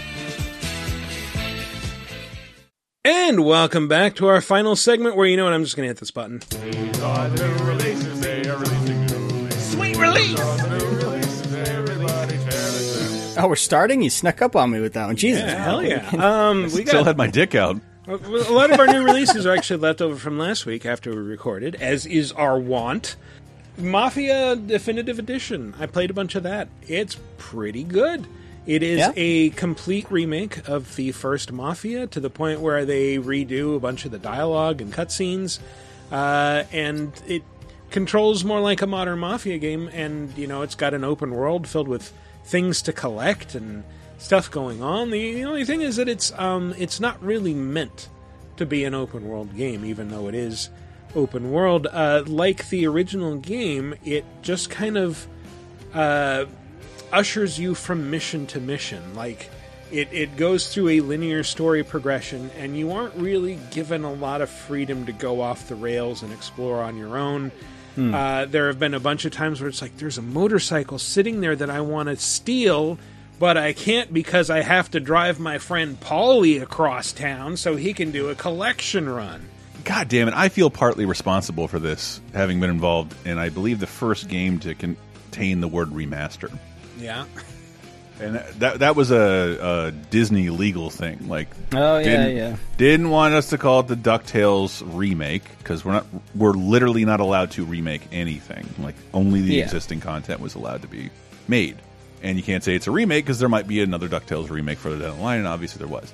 So we went with remastered, even though it is like in no way a rejiggered version of the original DuckTales. Whereas, like, I saw Mafia remastered, I'm just like, yuck. Yeah, it's definitive edition. It's not remastered. Oh, I saw it being referred to as that, and just like everything I've heard about it since its release is like all these things sounds like it fixed the reasons why I didn't play it the first time around. Well, like the first time around, like for when it came out, which was I think 2002, 2003, like it was considered like a somewhat high-minded PC game, and then it's like it's highfalutin. Well, it's came out after Grand Theft Auto 3, so it's similar gameplay, but it's focused on the story and the characters and the atmosphere of 1930s City of Lost Heaven, which is based on like an amalgam of Chicago and New York, up to and including the cars that cannot reach speeds of up to 20 miles an hour. That was the thing. That it was just like everything's like a slow ass Model T, or maybe you'll get to drive something that was made in the late 20s. Like a snazzy gangster car, but everything's kind of slow. And in the original, like cops would chase you if you like ran red lights or bumped into other people on the street. Just as I always wanted. Yeah, and in Definitive Edition, you can turn all that shit off. You can either play in simulation mode, which is like, you have to obey traffic rules and speed limits, and everything is slow, or you can just play in, I forget whatever the newer mode is called, but it's just like cars are now faster, cops will only chase you for violent crimes. Well, what did you do, senior editor of crime? What do you think? I played with the new stuff. Okay. Like I don't actually want to have to stop at every goddamn stoplight, and it still has, like, even if you're playing outside of simulation mode, it still has the button to like a speed governor that will keep you from ever going over the speed limit, which you can. It's useless in that mode, but like it's there to ensure that, like, okay, you'll just go slowly along and obey all posted rules and regulations, keep below the notice of the cops. But making old Disney car noises. So it's so funny. Like, I've heard so many people talk about Mafia 1. But I've never heard anyone talk about the missions themselves. Is it mostly just go here, kill this guy, go here, get this briefcase? What are the missions like? They're all story driven. Like, when the game starts out, you're just a taxi driver. And this is something the first two Mafia games, and maybe the third one, I forget, had in common, that you like begin the game doing kind of menial shit and then getting sick of it because, like, fuck it, let's join the Mafia. That's the easy life. In this one, you're a cab driver, and one night, like, just these two wounded mafia guys are running from rival mobsters, and they just, like, commandeer your car at gunpoint, and you have to drive them, like, lose our tails, hurry, drive quickly, and then you drop them off, and, like, oh, now you're in the Don's good graces, here's a payoff to cover the damage to your car, and then, like, you go and you'd have to go the next day and do a bunch of shitty fares, and then, like, you run into the Mafia guys again, like, hey, maybe you'd like to do another job for us, how about that? He looks like a schmo. Yeah. Come here, schmo. Oh, no, I remember now. Actually, no, the rival mobsters attack you and bang up your cab, and you run to the Dawn, and you're given an opportunity for revenge, and eventually you get to be part of the family. But the whole thing is framed as a, like, Tommy Angelo, the main character, has decided to roll on his family and is telling a cop everything in a diner. Keep on rolling, baby. Mm-hmm. Yeah, but so the missions, so they start out kind of small and menial, where it's just like, hey, just drive these guys. They're going to do some collections. Oh, they need to do a collection out of town. And this went south. There's some rival mobsters there. They shot our guys. You got to go in and shoot everybody and rescue a guy. And then there's like this race driving thing kind of early on, where like you have to first steal a race car, sabotage it, and then like, oh, they broke our driver's knees, so now you need to take over for him, and you have to get through this race that is kind of a pain, and took me about 7 or 8 tries. But so I was a little confused earlier when you were talking about it, and then Chris brought up, like, there's a remaster. The term remaster or even definitive edition can mean so many different things. Is this literally just, hey, we've swapped out all new graphics, or is the gameplay updated as well? The gameplay is updated, the graphics are updated, the script is updated. Okay. And watching, like, comparing, like, old YouTube videos of the original cutscenes, like, yeah, this is kind of some clumsy ass dialogue, and they've definitely punched it up. Yeah, this is a new game, and so the idea, it's like, hey, here's a remaster of the game you ignored the first time around. Like, I just wish there was a better way to sell something like this, because like the reception it's getting is like shit. I might have to play this. And I have not played a Mafia game since not liking this one. I mean, I'm seeing it scoring in the 7 to 8 range, which is it's pretty good. So this is a good remake. This isn't like a Vince Vaughn Psycho remake. No, type of thing. Okay. I'm enjoying it so far. I'll probably play the rest of it, try to finish it. But all right. Yeah. But again, I wish I was kind of given more freedom to just sort of go off the rails, and like I don't want to have to stick to the story mission. Let me fuck around for a little bit. I remember like L.A. Noire had a bit of that, of like there wasn't a ton to do in the open world, and it was really just go here and do this thing, but you just felt more like, well, I better just go do the story mission. Actually, you know what? A good comparison is something I once saw somebody say about Mafia 2, and that like people are thinking this is an open world game when in fact it's a really good cover shooter that just happens to have these driving sequences in between all of the action sequences. That's what Mafia 3 is. Mafia 3 is like, get to this location, get behind cover, and tear some dudes up. Yeah, that's kind of what Mafia 1 is. And find Playboys. Like, blow up a brothel and go and kill this prostitute, except one of your buddies in the mob is like, no, don't kill her. Just, give her $100 and tell her to get out of town. Oh, man. Okay. Speaking of blowing shit up, Serious Sam 4 came out. A lot of blowing up in that game. Come on, I want to be really excited. I love Serious Sam. We discovered this game on accident now that Laser Time listeners know who Sam is. Yeah, like our friend Sam, and then we found out this game was coming out, and we had one friend in town with Photoshop, and we put his face on the cover, and we put our faces on the villains, and we didn't think much more of it than that. And then I think Sam opened it up and like, this is actually really fun. Yeah. So Serious Sam has been really important to a core group of friends in my life. So what you're saying is somewhere there's a picture of all of you with your shirts tucked into your pants, because as Michael pointed out, every character in this series tucks their shirts in and has belts over the pants. Why? What is this? Easier to model, I guess. Yeah. Fewer. It's the style my girlfriend's rocking, and then one day she had on a necklace, and like, those two things, you just look like someone singing about your dick in a box. Mm-hmm. It's tucking your shirt in with a gold chain. I've only played like a couple of hours of this, and what I've played so far feels like a budget Doom, and I'm like, well, I'm not. I feel the same sort of like rush of like, okay, now I'm mowing down a bunch of dudes and they're coming after me very, very fast, and I'm backpedaling, and now this guy got too close, so I'm doing a melee kill, and I kind of wish that would heal me like a glory kill would, and then you can unlock a perk to do exactly that.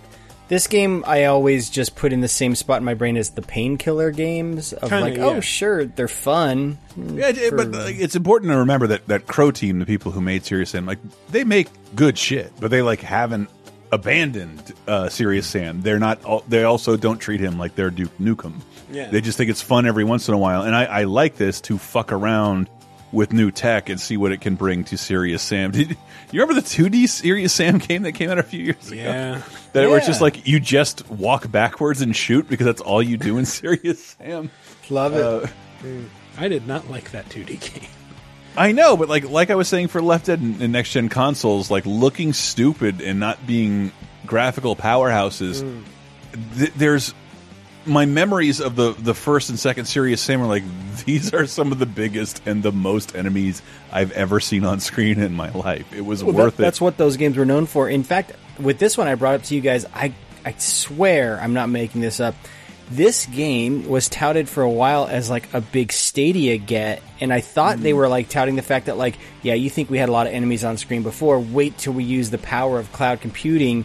But then they kind of laid off that, and I didn't hear that at all, and then it just kind of came out unexpectedly like, oh yeah, that game's out. It's, I don't know. I don't know what I don't think anybody wants their computing power to be as strong as the will of like their governor. Mike, did you buy this outright, or are you playing this through Stadia? I bought it on Steam. Okay. Yeah. A game I bought on Steam that is just come to PC this week. We talked about it a few weeks ago. It was PlayStation exclusive. I've been playing Spelunky 2. Yeah. And I can verify the Steam port is great and is just as good a way to play that game. I was streaming it last night, and George, the guest who we had on to talk about Spelunky 2, was giving me tips in real time on my stream because he loves that game. But it's fucking hard as shit. And I was playing this after I watched the debate, so I'm like, why am I doing this to myself?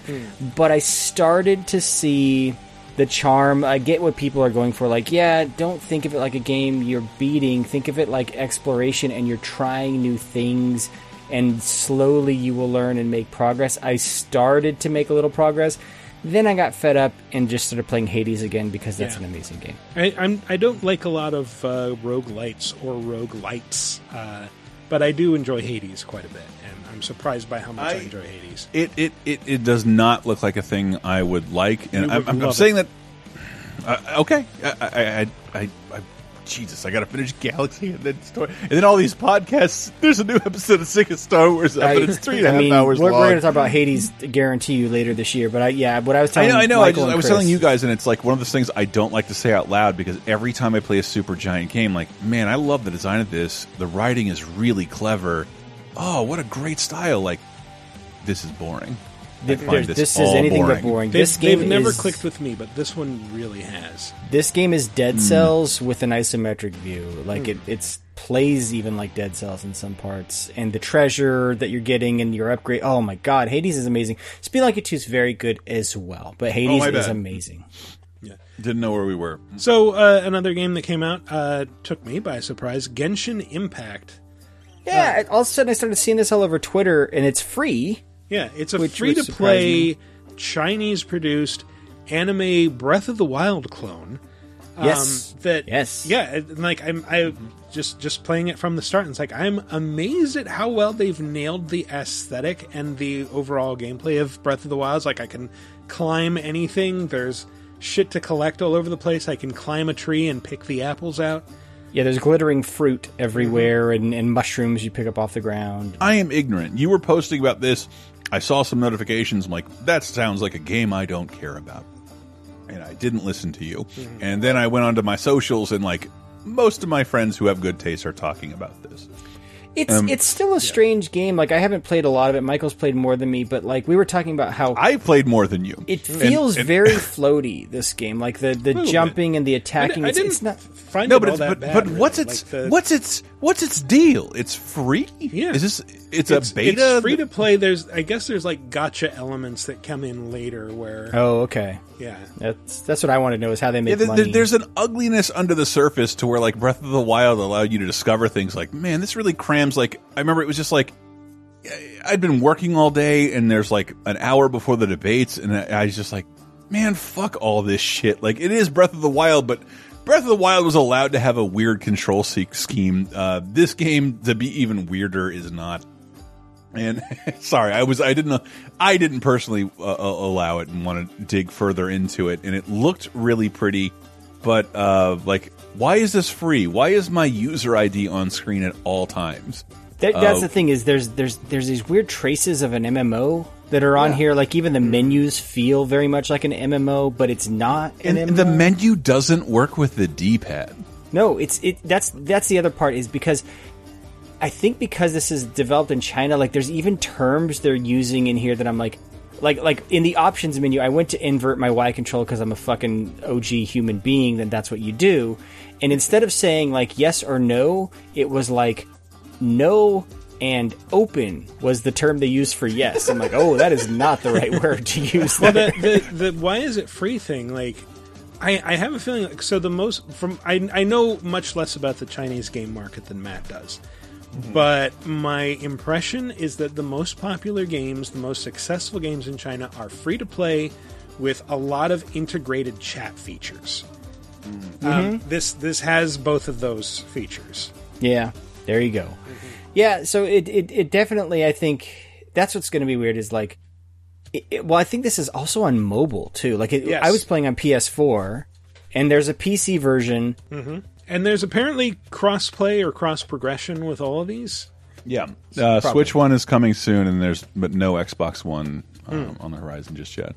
And that's what was weird about it with me, because like, you are openly so openly ripping off Breath of the Wild. Oh yeah. Oh yeah. But like, even though this is in English, you've changed enough things to where it feels like now learn Breath of the Wild in a different language. This button does this and that one does that. No. You're collecting ingredients. We're not going to let you cook yet. But why does my fairy guide share her name with the demon from Hereditary? Yeah, there's that too. Paimon. And why does she say her name like a little child? Like yeah, it has a she lot always of speaks in the third person. It has a lot of shared DNA with like the stuff we didn't like about Trials of Mana earlier this year, like anime game of like, oh, this girl's few things I didn't like about Breath of the Wild, like voice acting. Yeah.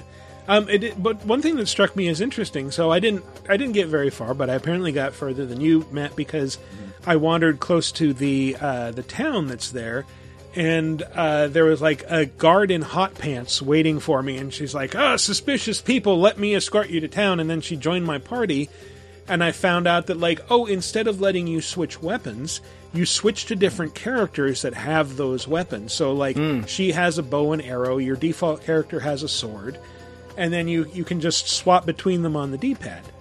I know, but here's my problem with that. Pretty much the hook, as far as I can see in this game, it's like Breath of the Wild, but there are a lot of enemies with elemental weaknesses. A lot of elemental weaknesses. Yeah. And instead of switching your weapon quickly, you switch characters. It also means in cutscenes, 900,000 people talk forever.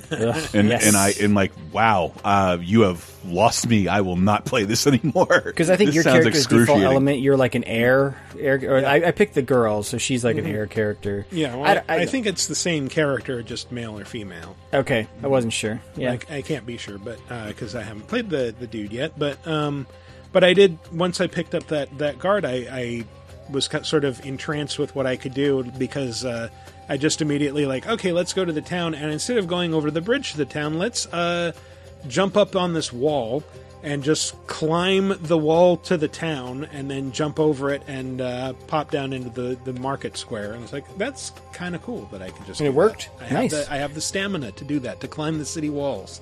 So we all own Switches, and so I'm guessing, like, if you don't own a Switch, but you did own a PS4, you might really want to play this game a lot because you haven't played Breath of the Wild. Yeah. You know, this is your way of playing. I am. People seem to have mixed feelings on this. I am all for Breath of the Wild likes being a thing and existing on more consoles.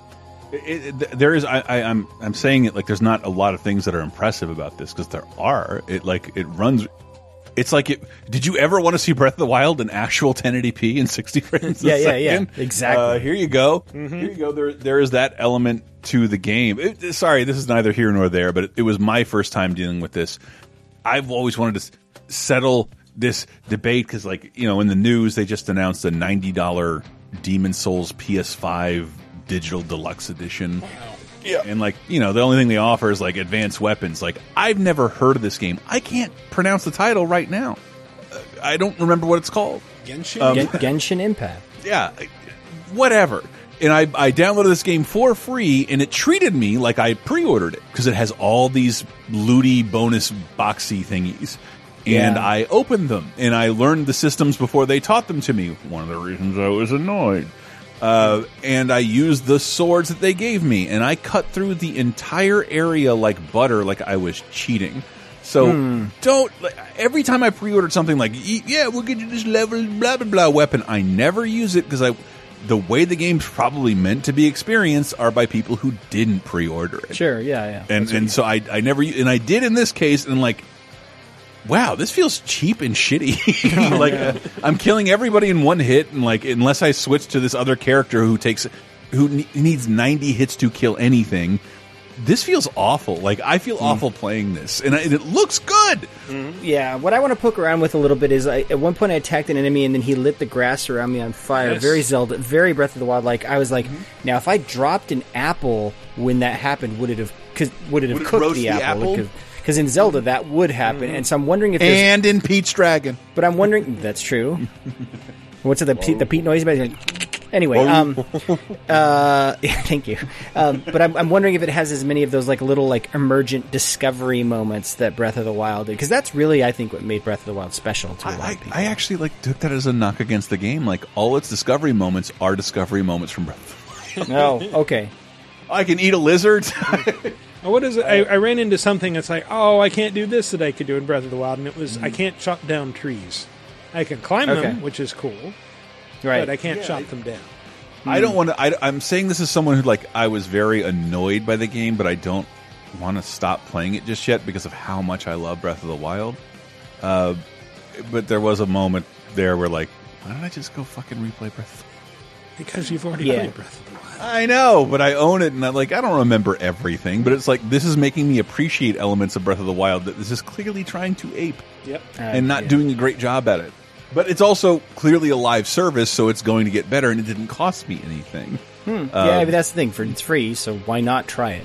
Just go try it. For real, especially, I would love to hear from more Breath of the Wild fans. There's some other games we could not try this week because they are coming at the end of the week, but Crash 4, It's About Time. That's a pun, I get it. Star Wars Squadrons and Super Mario Bros. 35. Expect us to have takes on those next Friday. Yeah. But not this one, because for now, it's time to move along to...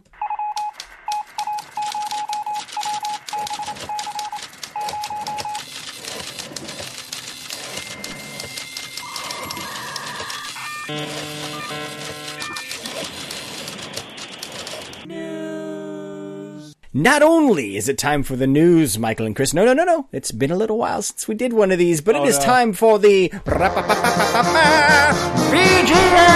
Hollywood segment. We felt the reverb that time.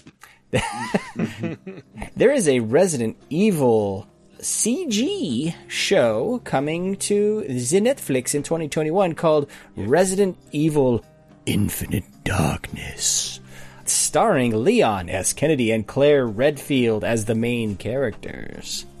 Did you guys see this? You check this out? You see any of this? I haven't seen it, but given the track record of CG Resident Evil projects, I'm a little skeptical, but hopeful. Actually, they mentioned that in the announcement. They mentioned that it's been...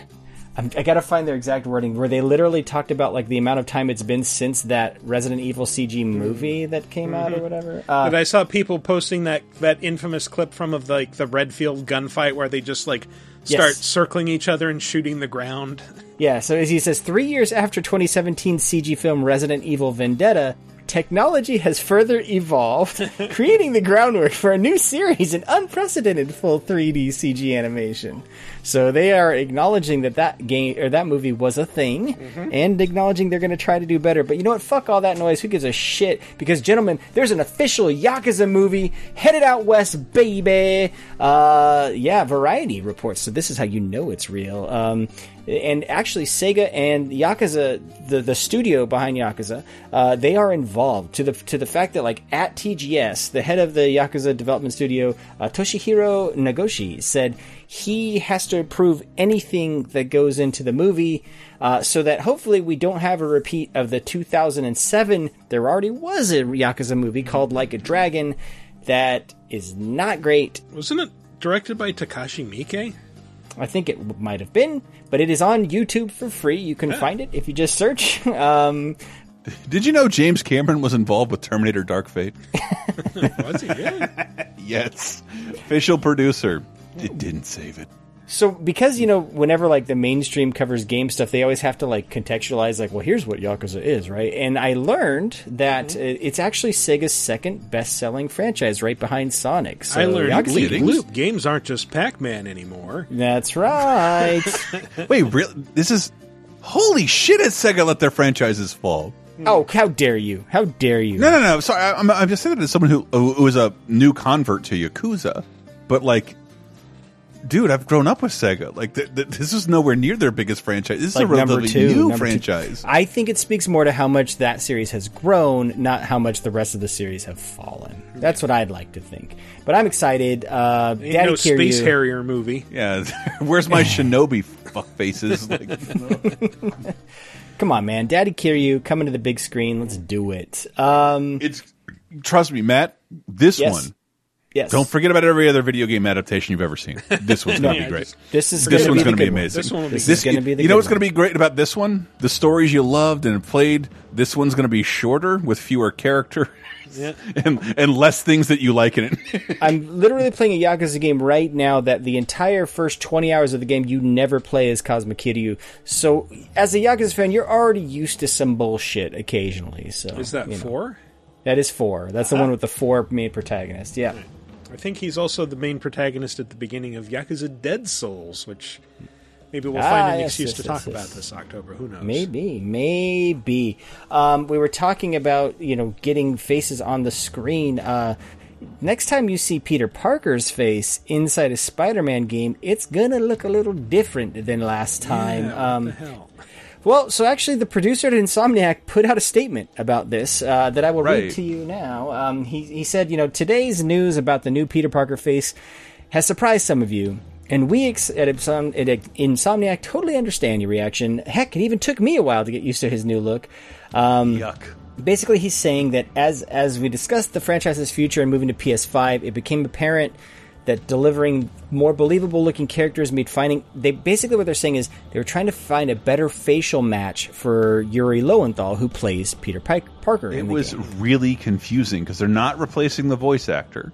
Nope. No. They're replacing the fucking face actor. Well, and Yuri Lowenthal is an older guy. He's not a teenager like Peter Parker is, but the model is like babby Peter Parker. He looks like... He looks way younger than the previous model. Someone said it was like off-model Andrew Garfield to off-model I'm blanking. Tom Holland. Tom Holland, thank you. Yes, that's exactly what it looks like. Yeah. So devil all the times, Tom Holland.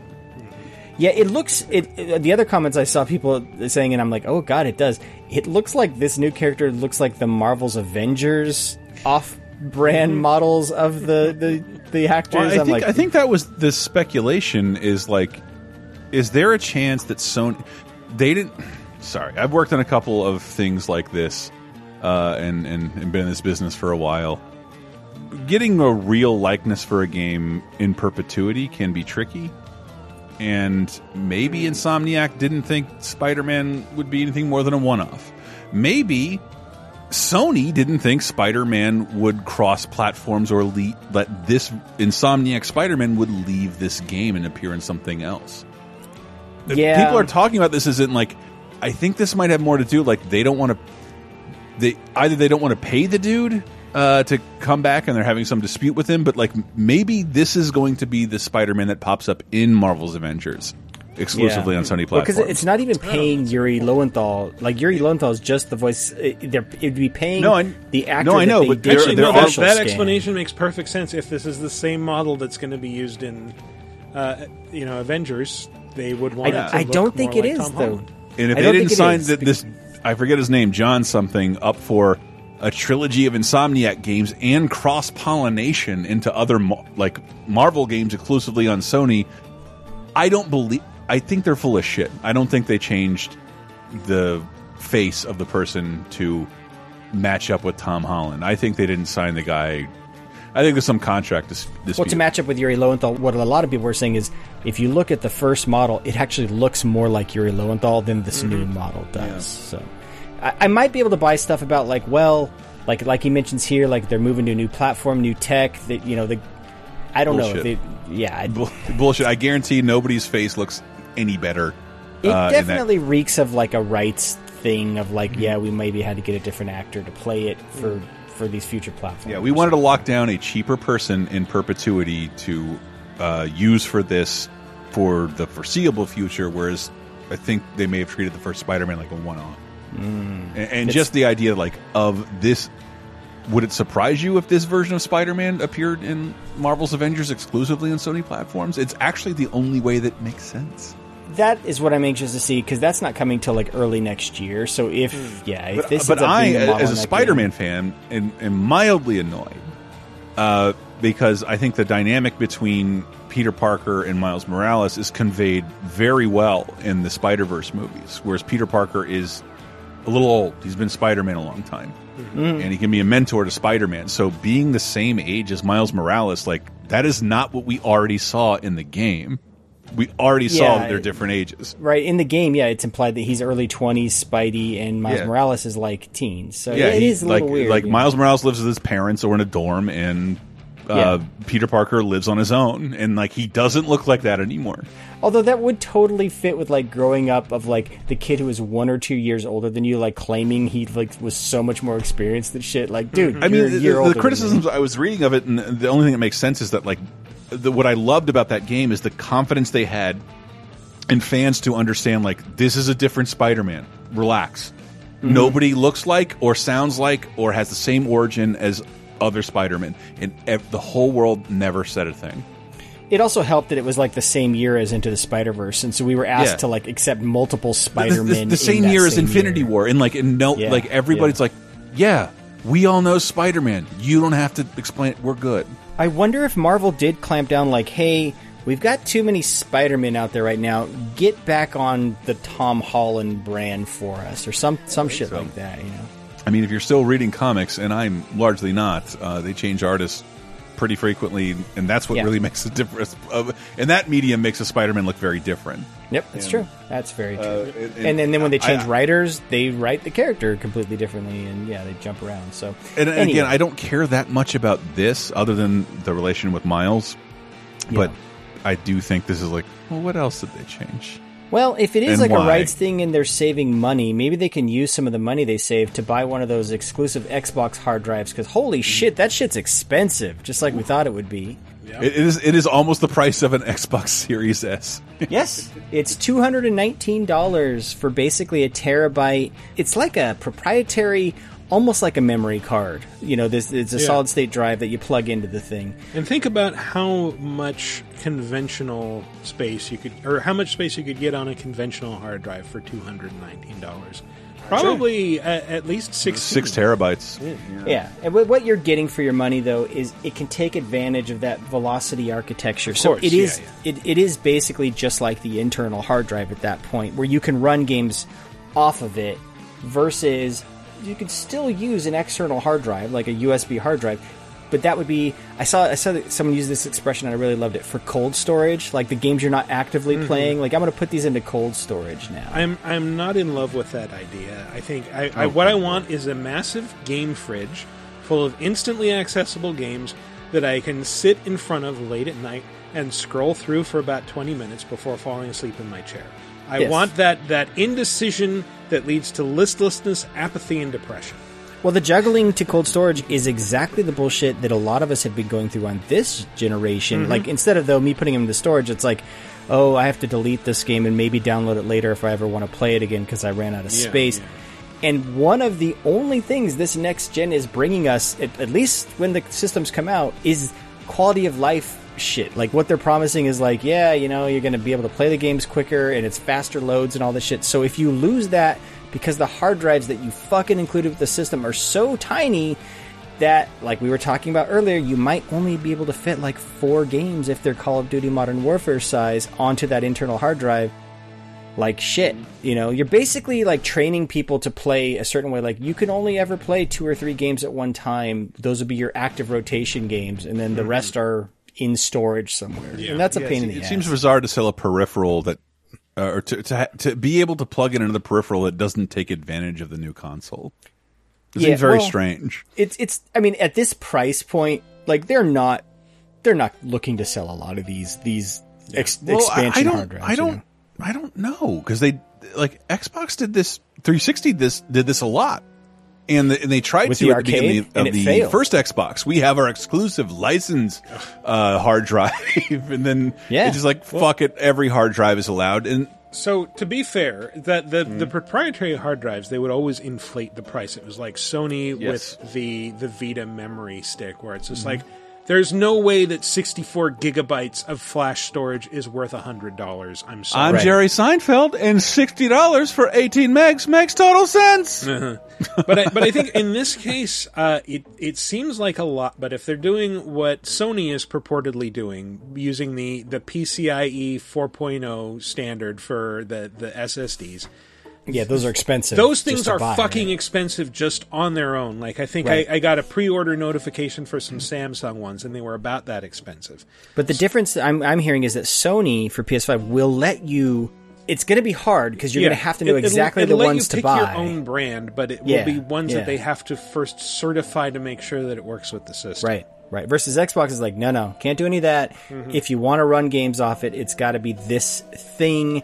But again, like the use case, we were kind of talking like, yeah, it's for guys who, if you don't want to move a game to cold storage first before installing a game on that internal hard drive, if you just want twice the size of that internal hard drive, although again, it's not that much more size. It's like, okay, you can fit 8 games instead of 4 now. Great. I think it's pretty incredible to demand.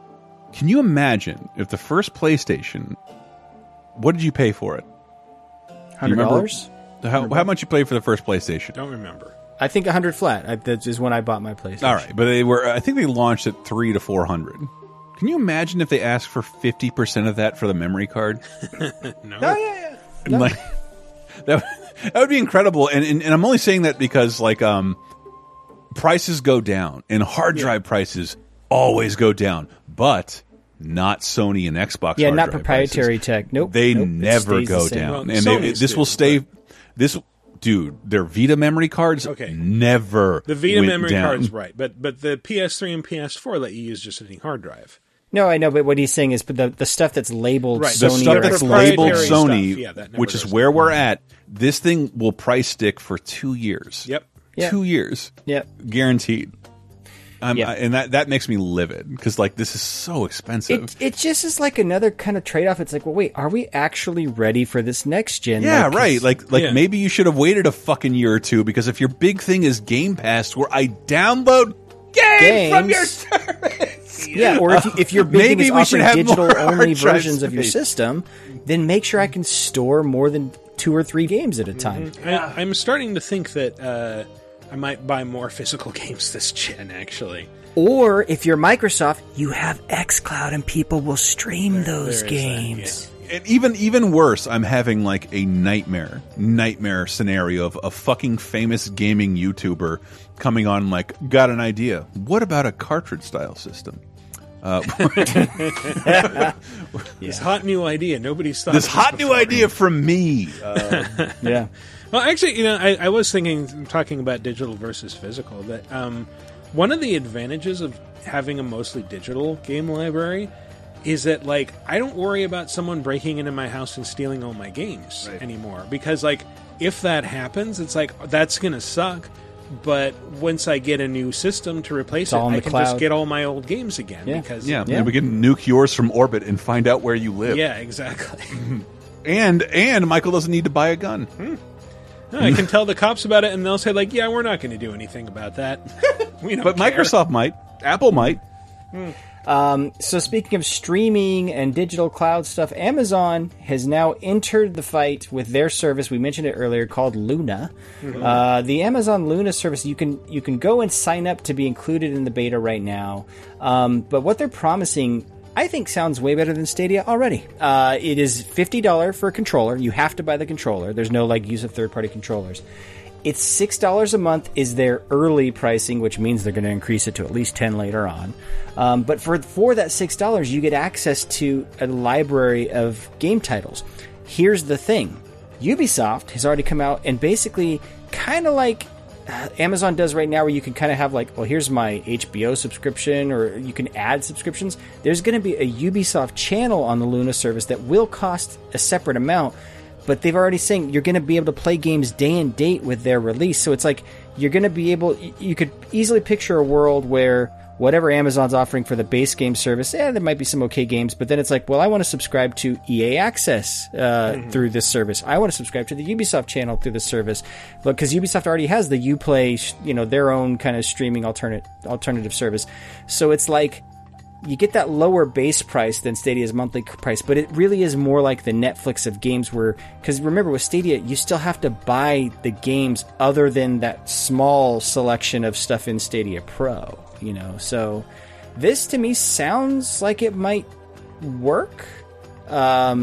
The controller, by the way, kind of works the same way the Stadia one does, where it's a Wi-Fi controller that just goes into your network, and that's how they solve the latency issues.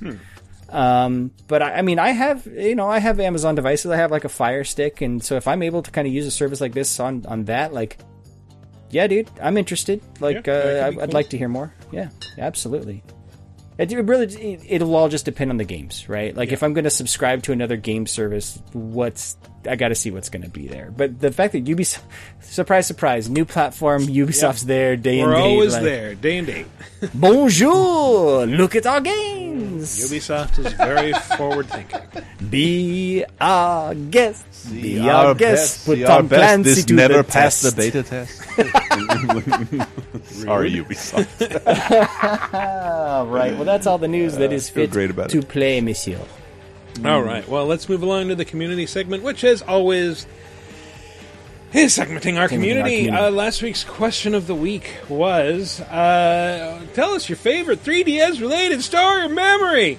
And Commence the jiggling. I don't know how you said it, though. As Schulhauser. My God, is that a stick you're poking your game? Did you just straight pass me? Look at all these whole Resident Evil on a little potato chip.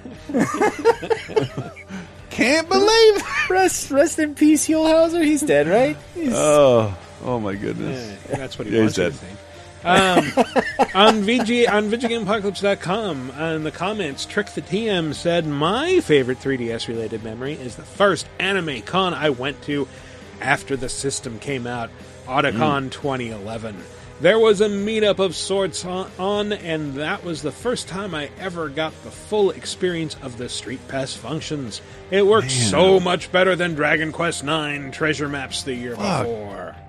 Trick, that sucks. I know I mentioned that, but like, we were pretty blessed with Street Pass, and I know it didn't work for most Americans at all. And I think Bongo McNulty says, I loved hearing your memories of 3DS. In fact, it inspired me to dig out my XL from the back of my cupboard for a quick play.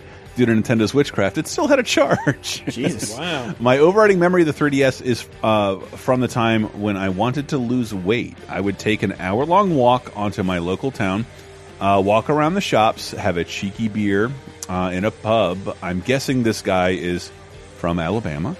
Then make my way home. Have a cheeky beer. I want a cheeky beer from Alabama. Greenbow, Alabama. What has it got to do with 3DS, you may ask? You see, on these trips, the little console was always in my pocket in standby mode. The long walk would gain me my free coins from the pedometer function. The walk around the shops would go past all the games, entertainment sources, and grab me any street passers-by, which is a great term Bongo McNulty has coined. Yes. Finally, why not quaff a swift, again, Greenbow, Alabama, I don't understand, a pint whilst you clear off your Street Pass queue and play Street Pass Quest. Street Pass was the unsung hero of the 3DS, and I sorely miss it on the Switch. Me too. I just can imagine him saying that to someone in Alabama. What'd you just call me, boy? You want to quaff a swift what?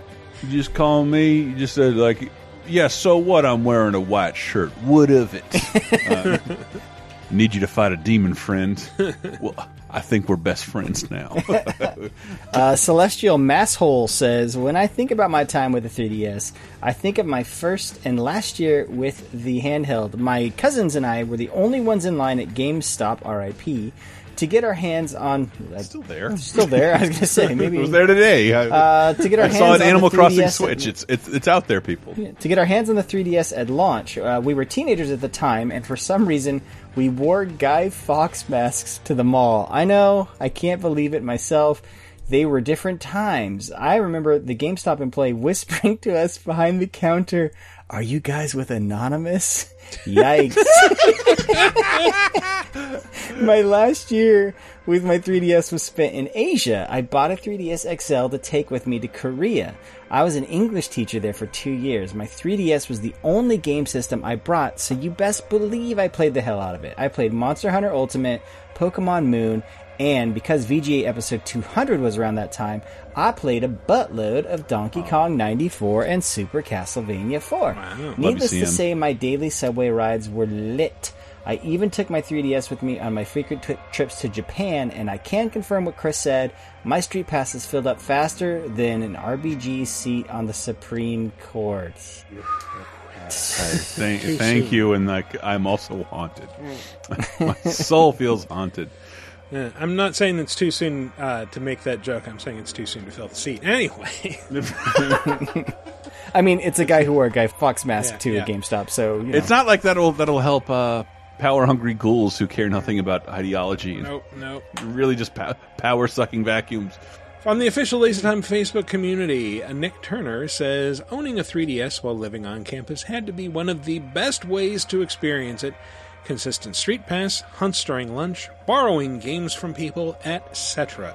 Sadly, it's one of those things I'll never really be able to explain the beauty of to my kids, like Yik Yak. The reason I picked this one out is I'm like, man, having a 3DS on like a college campus would have been fucking amazing with street passes. I am so jealous of that. Yeah, there's still a functionality in Street Pass that, like... I'm sorry, I was talking about this with someone the other day. Like, Sony and Xbox should sell some kind of keychain or app. This should happen with all other games. I should be allowed to walk around and tap with other fans. And wouldn't that be amazing? Like, that was the beauty of 3DS, by the way, that, like, Nintendo would have no idea what to do with your information and doesn't want it. I know. Like they were not doing that. And but the idea of like tagging people in the thing you're in a game with, like even if like you have a little bubble, like use Metal Blade first, like that would be amazing if like you were able to walk around and see like little game specific tweets. Street Pass function would be awesome on every platform, and I don't know why no one has utilized it in any. By the way, cannot stress enough, as someone who for years questioned Nintendo's decisions with online gaming and all the hoops you have to jump through. As a parent with kids now that are starting to get into games and playing games online and stuff, oh, I get it. You guys are fucking geniuses. I'll shut up now and sit down. Like it's what you do. It's for parents and kids, y'all. Next time you bitch one about Nintendo, pedophile sent one bad swap note and the whole service got deleted. Facebook has been ruining elections for a decade. Yes, it hasn't stopped in any way. Anyway, was it Jason Cromer? Jason Cromer. He said, if there's a really bad weather outside and the potential for tornadoes, my office makes us all evacuate to the basement. This has happened 3 or 4 times since I've been there. One of those times, I brought my 3DS down there and was sitting on the floor playing until they let us go back upstairs. The next day, I got an IM from a new guy in my department that I didn't really know. He said he was thinking about getting a 3DS, saw me playing mine in the basement, and wanted to know what games were good for it.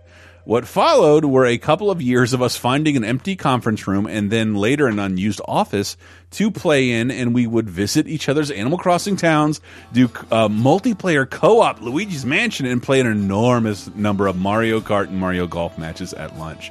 He eventually left for another job, and we still keep in touch. Those years of fun and stupid inside jokes were great, and I will always associate that with the system and with him. And then Rob Hendricks. Rob Hendricks says, the most memorable experience I have with a 3DS is during a family vacation with my wife and her family. We vacationed to the beach, and during the day we would do the typical beach vacation tasks. However, at night when the family was asleep, my wife and I would sit on the balcony of our hotel room with a bottle of bourbon as the waves crashed into the shore and I progressed through a link between worlds. The experience is especially memorable for me as it was the last vacation we would have as a whole family. My father-in-law, with whom I was very close, was diagnosed with cancer a year later and lost his battle a year after that. Oh, that sucks. I'm sorry. All right, Rob. To me, the experience of playing a Zelda title with my wife while creating memories with her loving family is a constant reminder of how the smallest things in life can make moments memorable and arguably perfect. Just a reminder, folks, even if you're locked down in your house with your family, take advantage. Little moments like this, you never know. These might be the things you remember. Just saying. Yeah, I like how you the smallest things in life. This was the smallest, least powerful console, and I don't know. Like I have a lot of positive memories from it. Generated so many. Yeah. We have a few video responses. First is from Schnazzy1, who says, "Hey guys, out in the woods as usual. What does he do out there? Question of the week: biggest 3DS memory. There's a fun shirt, right? Yeah. So not that fun. It's a dinosaur. Immediate condolences go to Maddie, because I know he empathizes with me just like I empathize with him. Back a while ago, my brother, I lost him. For the longest time, we would always just sort of bounce back and forth with Street Pass, just saying hey and ho and all that stuff. I was pretty much the only person he ever Street Passed with. And I had all the puzzle pieces, so he always wanted to. So, after he passed, we have to go through his house, and there's his 3DS, I grabbed it, it was on, I turned it off. At the time, I'd carry my 3DS everywhere. And it's one of the most awful things, but slightly comforting at the time, is going home with my 3DS and popping it open and going, oh, a Street Pass. Popped it open, and sure enough, I wasn't at all prepared for my brother to pop in and just go, little word bubble, how you doing, man? And I cried like a little baby. But, just goes to speak for how much 3DS really stuck with me and was a part of the past. And, it's just, he's always there on my 3DS. And every time I can check on him, and he's going to ask me how I'm doing. And but they're so little, you take what you can get. Sorry to bring the show down, guys. Oh, shit. Hold on, let's look at this funny Weird Al Yankovic shirt again. Oh, look at him, he's a dinosaur. Here's my fat gut. Yeah. Anyway, video out right now. He's out, guys. Love the show. Sorry. This unearthed some feels. Wow. Thank you for sharing, Schnazzy One. Yeah, thank you. I'm teary-eyed, Schnazzy One. I appreciate the story. It reminds me of that Animal Crossing story that went viral. About with the mom in the Crossing. town. Yeah, and it's something that it's not the same as having a Facebook profile up, like a surprise thing. Like, oh, we can actually do shit with I can play with my brother. I can bring him in to find me. Yeah, I don't know. It's a great story, man. I'm really glad you shared it. Thank you. Yeah, and there's, hey, your move, other consoles. Want to hear a story about somebody discovering their dead relative's drive-a-tar? What do you have for mourning people who lost? What do you got? Like, it wouldn't be that hard. Like, hey, babe, we read your Facebook because you gave us permission without your knowledge. So, sorry about your brother. It's true. You don't hear these stories happen with Sony or Microsoft. Get on the ball. It's true. Yeah. All right, we got two more. First from Red Rock 963, and then my brother offered me a free PSN gift card for $35. A really weird amount. All right, Red Rock 963. Hello. Hey, VGA, it's your old pal Red Rock 963 back to talk about a subject that is near and dear to my heart. The 3DS is one of my favorite little systems of all time, and my favorite memory is actually obtaining the system itself because my dad surprised it for me for Christmas in 2012. It was like after I moved out, and I had been having just a completely shitty year that year. I don't want to go into the details, but it was the year that basically put me on antidepressants. It was so bad. And the past couple of Christmases hadn't really been that great, to be honest with you. Lots of family drama and stuff, so I wasn't really expecting a whole lot that Christmas. And then my dad surprises me with a 3DS, and I hadn't even asked for it, and it was like, whoa, this is awesome. And then, not to get too down on you guys, but the very next year my dad passed away a month after I got married. So this ended up being the last Christmas present from my dad. And I know that that's kind of down and morbid and stuff, but I mean, it's pretty much what I'll Not always in associate context. the system with is like, yeah, it's my dad's last Christmas present to me. So I have enshrined it in my DS shelf over here that is very, very messy at the moment. I actually use a new 3DS now, mainly because I'm so terrified of losing this one. So, thanks, Dad, for helping me out with that. This will be my treasure forever. On a lighter note, my second best memory is getting street passes from people at Disney World from pretty much all over the world, including, like, I think China and London and all of that. And so many great games on the system. And I agree with Chris. Theater Rhythm is a fucking awesome game. And you guys are an awesome podcast. And thanks for the excellent show. And I hope to catch you guys later. Thank you. 3DS, why do you keep killing people? Jesus Christ! If man, can you imagine if the president heard these two stories? The 3DS, it's killing everyone. Three stories. We got Everybody three knows stories. it. I hear more and more people are saying the 3DS kills people.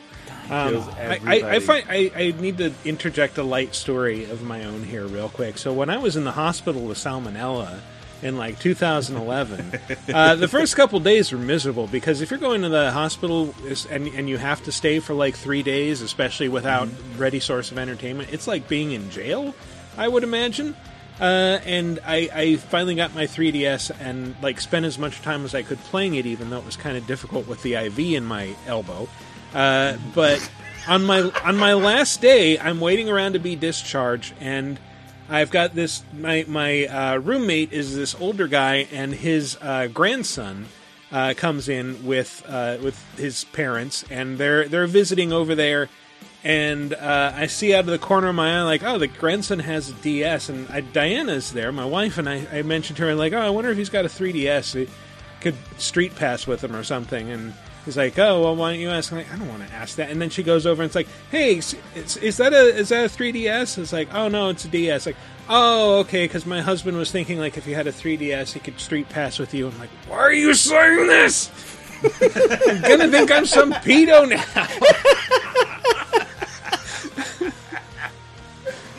It was something where you might hide your 3DS on occasion when out in public because you're like I'm trolling for street passes. Why does he want to promise. What's street pass and why does he want to do it with our son? Right.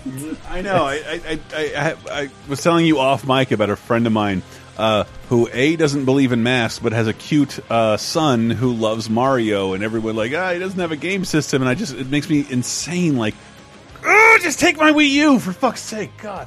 Oh God, just like right, we've got. I needed to bring the mood up slightly, but we do have one more video. No, I know, but I didn't want to talk to you. I wish I could talk directly to your son. Like, here, just take this. Can you drive over here? Oh, you're fucking 7. Sorry. And if we're making jokes, we're not discounting any of those stories were all lovely that you guys shared with us. Snazzy one, I'm so glad we kind of share that common bond with stuff. But yeah, sorry guys. I can only deal with tragedy by making jokes. I'm sorry. That's what we do. Oh, me too. Yeah. We do have one more video response from Michael Donqua.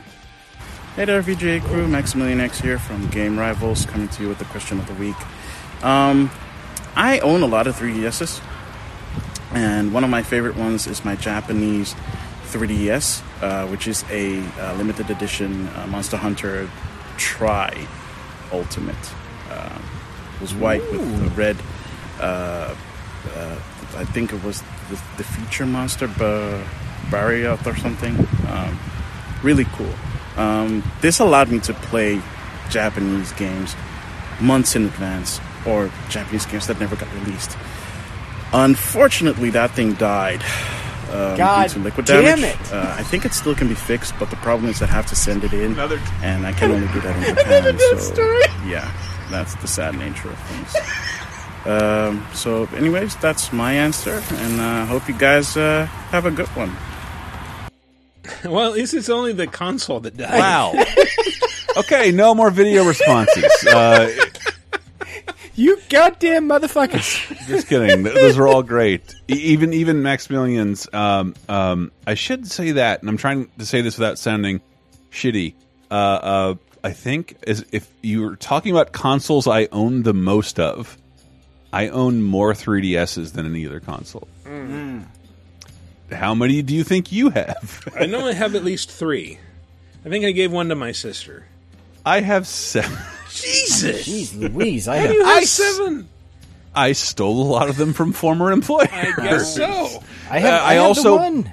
I also bought a Japanese one to play Monster Hunter early, and in like, I still haven't experienced like there's always been a there's been a little bit of like oh, you sign up for a Japanese PSN, you can play certain things early. No, if you were on a Japanese eShop, you would get things months early, tons of things, including English games, virtual console games, months early. You know what? He reminded me. The 3DS was one of Nintendo's only region-locked systems. That and the DSi were region-locked. Every other Nintendo handheld had always been region-free, but region-locked systems are sort of a thing of the past. I think there's going to be some region locks, like the Xbox One in China is region locked, so like because China has all these restrictions and stuff. But like, we might not have that anymore. Of like, oh, I had to buy a Japanese 3DS to play these Japanese games early. Like that might just be over with that's digital. The most I ever spent on a 3DS was importing a Japanese Monster Hunter for 3DS. I got given one. I had a launch one, debug. XL, a regular one, an XL, and then an XL, a new XL, and then a video capture one that was also stolen. But yeah, that's why I had all those fucking impressive videos I told you about last week. Can you capture from a 3DS? I can. I can. But it has to. It's chained to the waist of a model who follows you around everywhere. That's an industry joke. That is an industry Good inside Nintendo joke. Yes, yeah. For the first year, that's the only way you could play a 3DS. Is if it was chained to someone who weighed less than 100 pounds. But by the way, that story though, it's not just in their booths. Sometimes they came come to our show you offices. games. They come to offices and do that. It was wild. Chained to a fucking model. That's weird. There's video of me and Henry going through that. Yes, poor model. Yes. But at least she's getting paid. But it seems like wouldn't want to hang out with me. But why a model? I would have picked like someone who looked like fucking Agent 47. Like, try to steal this 3DS and I will fucking kill you. Yep. Yeah. Chained to a badass. Danny Trejo should preview all new portable systems. Exactly. Yeah, you think about walking away with that thing? All right, new question of the week. Do you have a favorite zombie game with a unique twist? And I'm sure a lot of you do, because right now you've probably already gone to the comments to call us out for omitting some of them. How dare you? Resident Evil 4 was the first game that made you kill zombies primarily with a knife. They were barely even zombies in that game, man, but... They were Spaniards. You should be even more offended. They were. They kept saying, Un forastero detrás de ti, idiota. I love that. But I guess there are a bunch of games that we had to exclude from the top 5 that were up for consideration. I'm going to say Dying Light. I really loved that. I loved the Mirror's Edge meets zombie survival approach, and... I loved drop kicking zombies off of rooftops in Turkey. I loved the way that things like the shit really hits the fan if you're caught out at night and all the zombies turn super powerful and it becomes terrifying. And I'm very excited for the eventual sequel should it ever actually emerge. I know. That thing, right? That was when you actually reviewed games, wasn't it? You reviewed it for IGN. I think it's the highest thing you ever gave reviewing things for IGN. But they just kept adding stuff to it. Became like a service game, so it's so hard to think when it actually came out and if that's even the same game now, because it had it does remind me of Dead Rising. That was the one when a system's struggling to find first party exclusives. This is a big third party big new game. Like, oh, I cannot do this on the previous system. That's what I remember, because Dead Island was the only first person zombie game that allowed this much. Who do you voodoo, bitch? Yeah. That awful theme song. So I'm going to go with one that I would have said before when I first saw this game in previews and stuff, I'm like, I hate this. I fucking hate the aesthetic. This is ridiculous. But Sunset Overdrive. It's one of those games I didn't play until years after it released, and I was like, fuck, I was so wrong. Because it was all self-aware. But it's a zombie game with a twist because the zombies are zombies because of like energy drink that goes wrong and like turns them into these zombies. But also the game has this really unique traversal mechanic where like to get around you're grinding rails and you're basically trying to link up combos. But the reason you do that, other than feeling cool and looking really cool and badass, is it actually affects your damage on the zombies in the environment. So there's like combos as you string them together impart damage multipliers. Yeah, and so it's like you're getting these score increases by grinding these like wires around the city and then shooting zombies with outrageous weapons and shit. And then there's even the point of like you're bouncing off like umbrellas in the world, and it just fucking it works, and you don't think it will. And it's one of those games where like the aesthetic might turn you off right off the bat. Just play it for like 2 or 3 hours. Give it that chance, and then you'll start to see the fun stuff. I love the aesthetic, and then I fell off because of the damage multiplier thing, because it got to a point where it's like there's a giant fucking horde here. It is very difficult for me to keep up constant tricks while also aiming at them. There is a little dip where you have to unlock enough powers where you can start to more easily link the combo stuff together again. So it's like, it does. At first, they show you a couple, and then there's a time where you're like, well, fuck, I should be able to be doing more, and they don't let you. And then you unlock certain powers as you level up, and you're like, oh, I'm super powerful again, and this is really fun. So once you get there, very, very good game. Chris? I want to give a shout out to Dead Island because we wouldn't have a laser time without it. Oh, that's true. And that's a very fun dad game. And I want to give a little shout out to Raw Thrills arcade Walking Dead game. I don't know how, without having an M rating, they made an arcade game viewable by kids riding in small trains that focuses on headshots. But they did, and it also has a kick-ass crossbow controller. I have to look this game up now. Is this like a House of the Dead type situation game? Or yeah, it's very much like that, but like more through Walking Dead scenarios. Like you'll fight a bunch in a jail, and it focuses on volume. And I played better zombie games, but like every time I go to an arcade with a friend's kid, this is the thing they care about. Boy, girl, no matter what age. It is the most. As a new arcade game, it's the thing I've seen kids most gravitated to.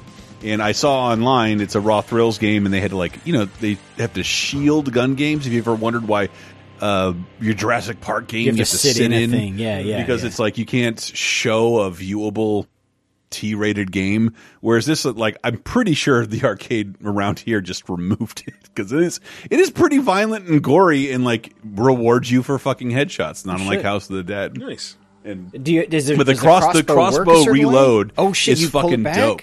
Yeah. Oh, that's cool. Yeah. That's very cool. It's really cool, and it's like something you can only do in arcades. And I just want to give a little shout out to that. Like just the idea of like focusing on a crossbow. Yeah, also something I don't want my kids doing. So yeah, I totally understand why. Oh God, I'm gonna buy one for the house so your kids can come and play it when they visit. All right, so what's your favorite zombie game with a twist? Let us know. Go to VidjagameApocalypse.com and answer into the comments for episode 387.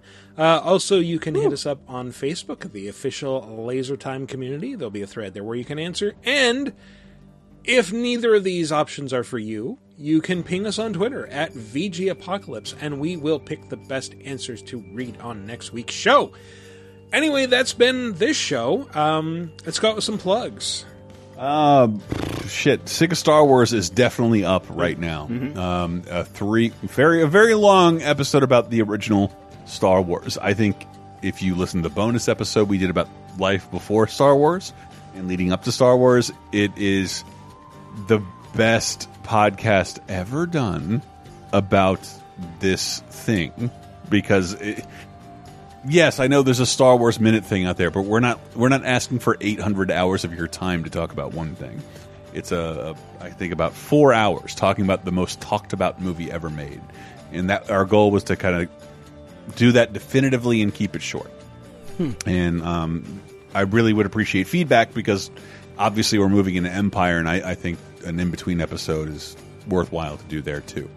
And yeah, because wouldn't you like to discuss like missing action figures, George Lucas making the most expensive independent movie ever made, and the Star Wars Holiday Special outside of a 4-hour episode of Empire Strikes Back? I would. Yeah. This is all at patreon.com/lasertime, by the way, where you can also find our Ghost of Tsushima spoiler cast, which we just put up. 84 minutes of us talking about open world samurai adventure. All of us and Chris Baker talking about the game celebrating 30 and 2010 anniversaries as of last month. This month we have not recorded one yet, but we'll see. And Heather's commentary, because Matt's been doing Monday Night Movies recently. We hope to do all Spooptober stuff over there, as well as Laser Time. Yeah. And if you have a hankering for a podcast all about Chucky, Freddy, and Jason, we have done that every year up until this one. But there's a ton of stuff over at patreon.com/lasertime, including full-length movie commentaries and a weekly bonus podcast. Yeah. So with on the Heather's commentary, we watched that on Twitch at my channel, Matty C. Allen, but I was joined by Chris and Sammy. And I think what Chris and I are talking about doing is whenever we got people on here joining me, we might try to grab the archives of those and throw those on the Patreon exclusively for you patrons, so it'll live there forever, because as you know, eventually videos go away from Twitch. So yeah, that would be the way when we get folks to do movie commentaries, that we can kind of put new ones up there for you patrons. So check that out. Check me out on Twitch. Go follow me there. Yeah, and for me, whenever I think about Heather's, it's weird. I think about Sam, because he helped me watch that for the first time unadulterated, and I tell that story. He didn't even know that, and I told him that story live on the thing. So, and yeah, we saw like basically the jokes playing out, and Chris is like, "Well, when I saw it, they said this," and I'm like, "What?" Yeah, it's like it was. Yeah, I saw it edited. Version. It was not good. I mean, there was no octopus scene. That they did save that for TV. That's a Goonies joke. Anyway, you can then also follow me on Twitter at Matty C. Allen. All right, well, as always, you can follow the show on Twitter at VGApocalypse. Visit us at VidjagameApocalypse.com. And you can follow me personally at Wikiparas on Twitter, where I will sometimes tell jokes and make dumb observations about TV shows I'm watching. Anyway, that has been our show. Thanks for listening. We'll see y'all next week.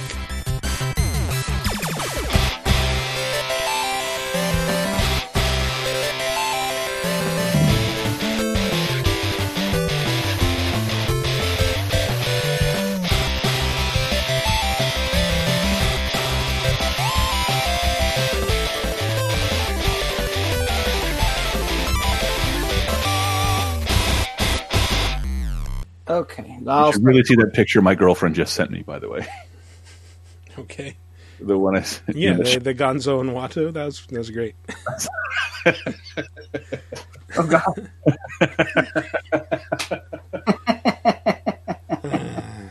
You should see the chickens. That's a Gonzo joke, yeah. That's one of my favorite lines I remember Sean Baby writing. Like, there's only a couple things you get guaranteed from Muppets: a failed musical number, and Gonzo will threaten to fuck a chicken. At some point in a Muppets production.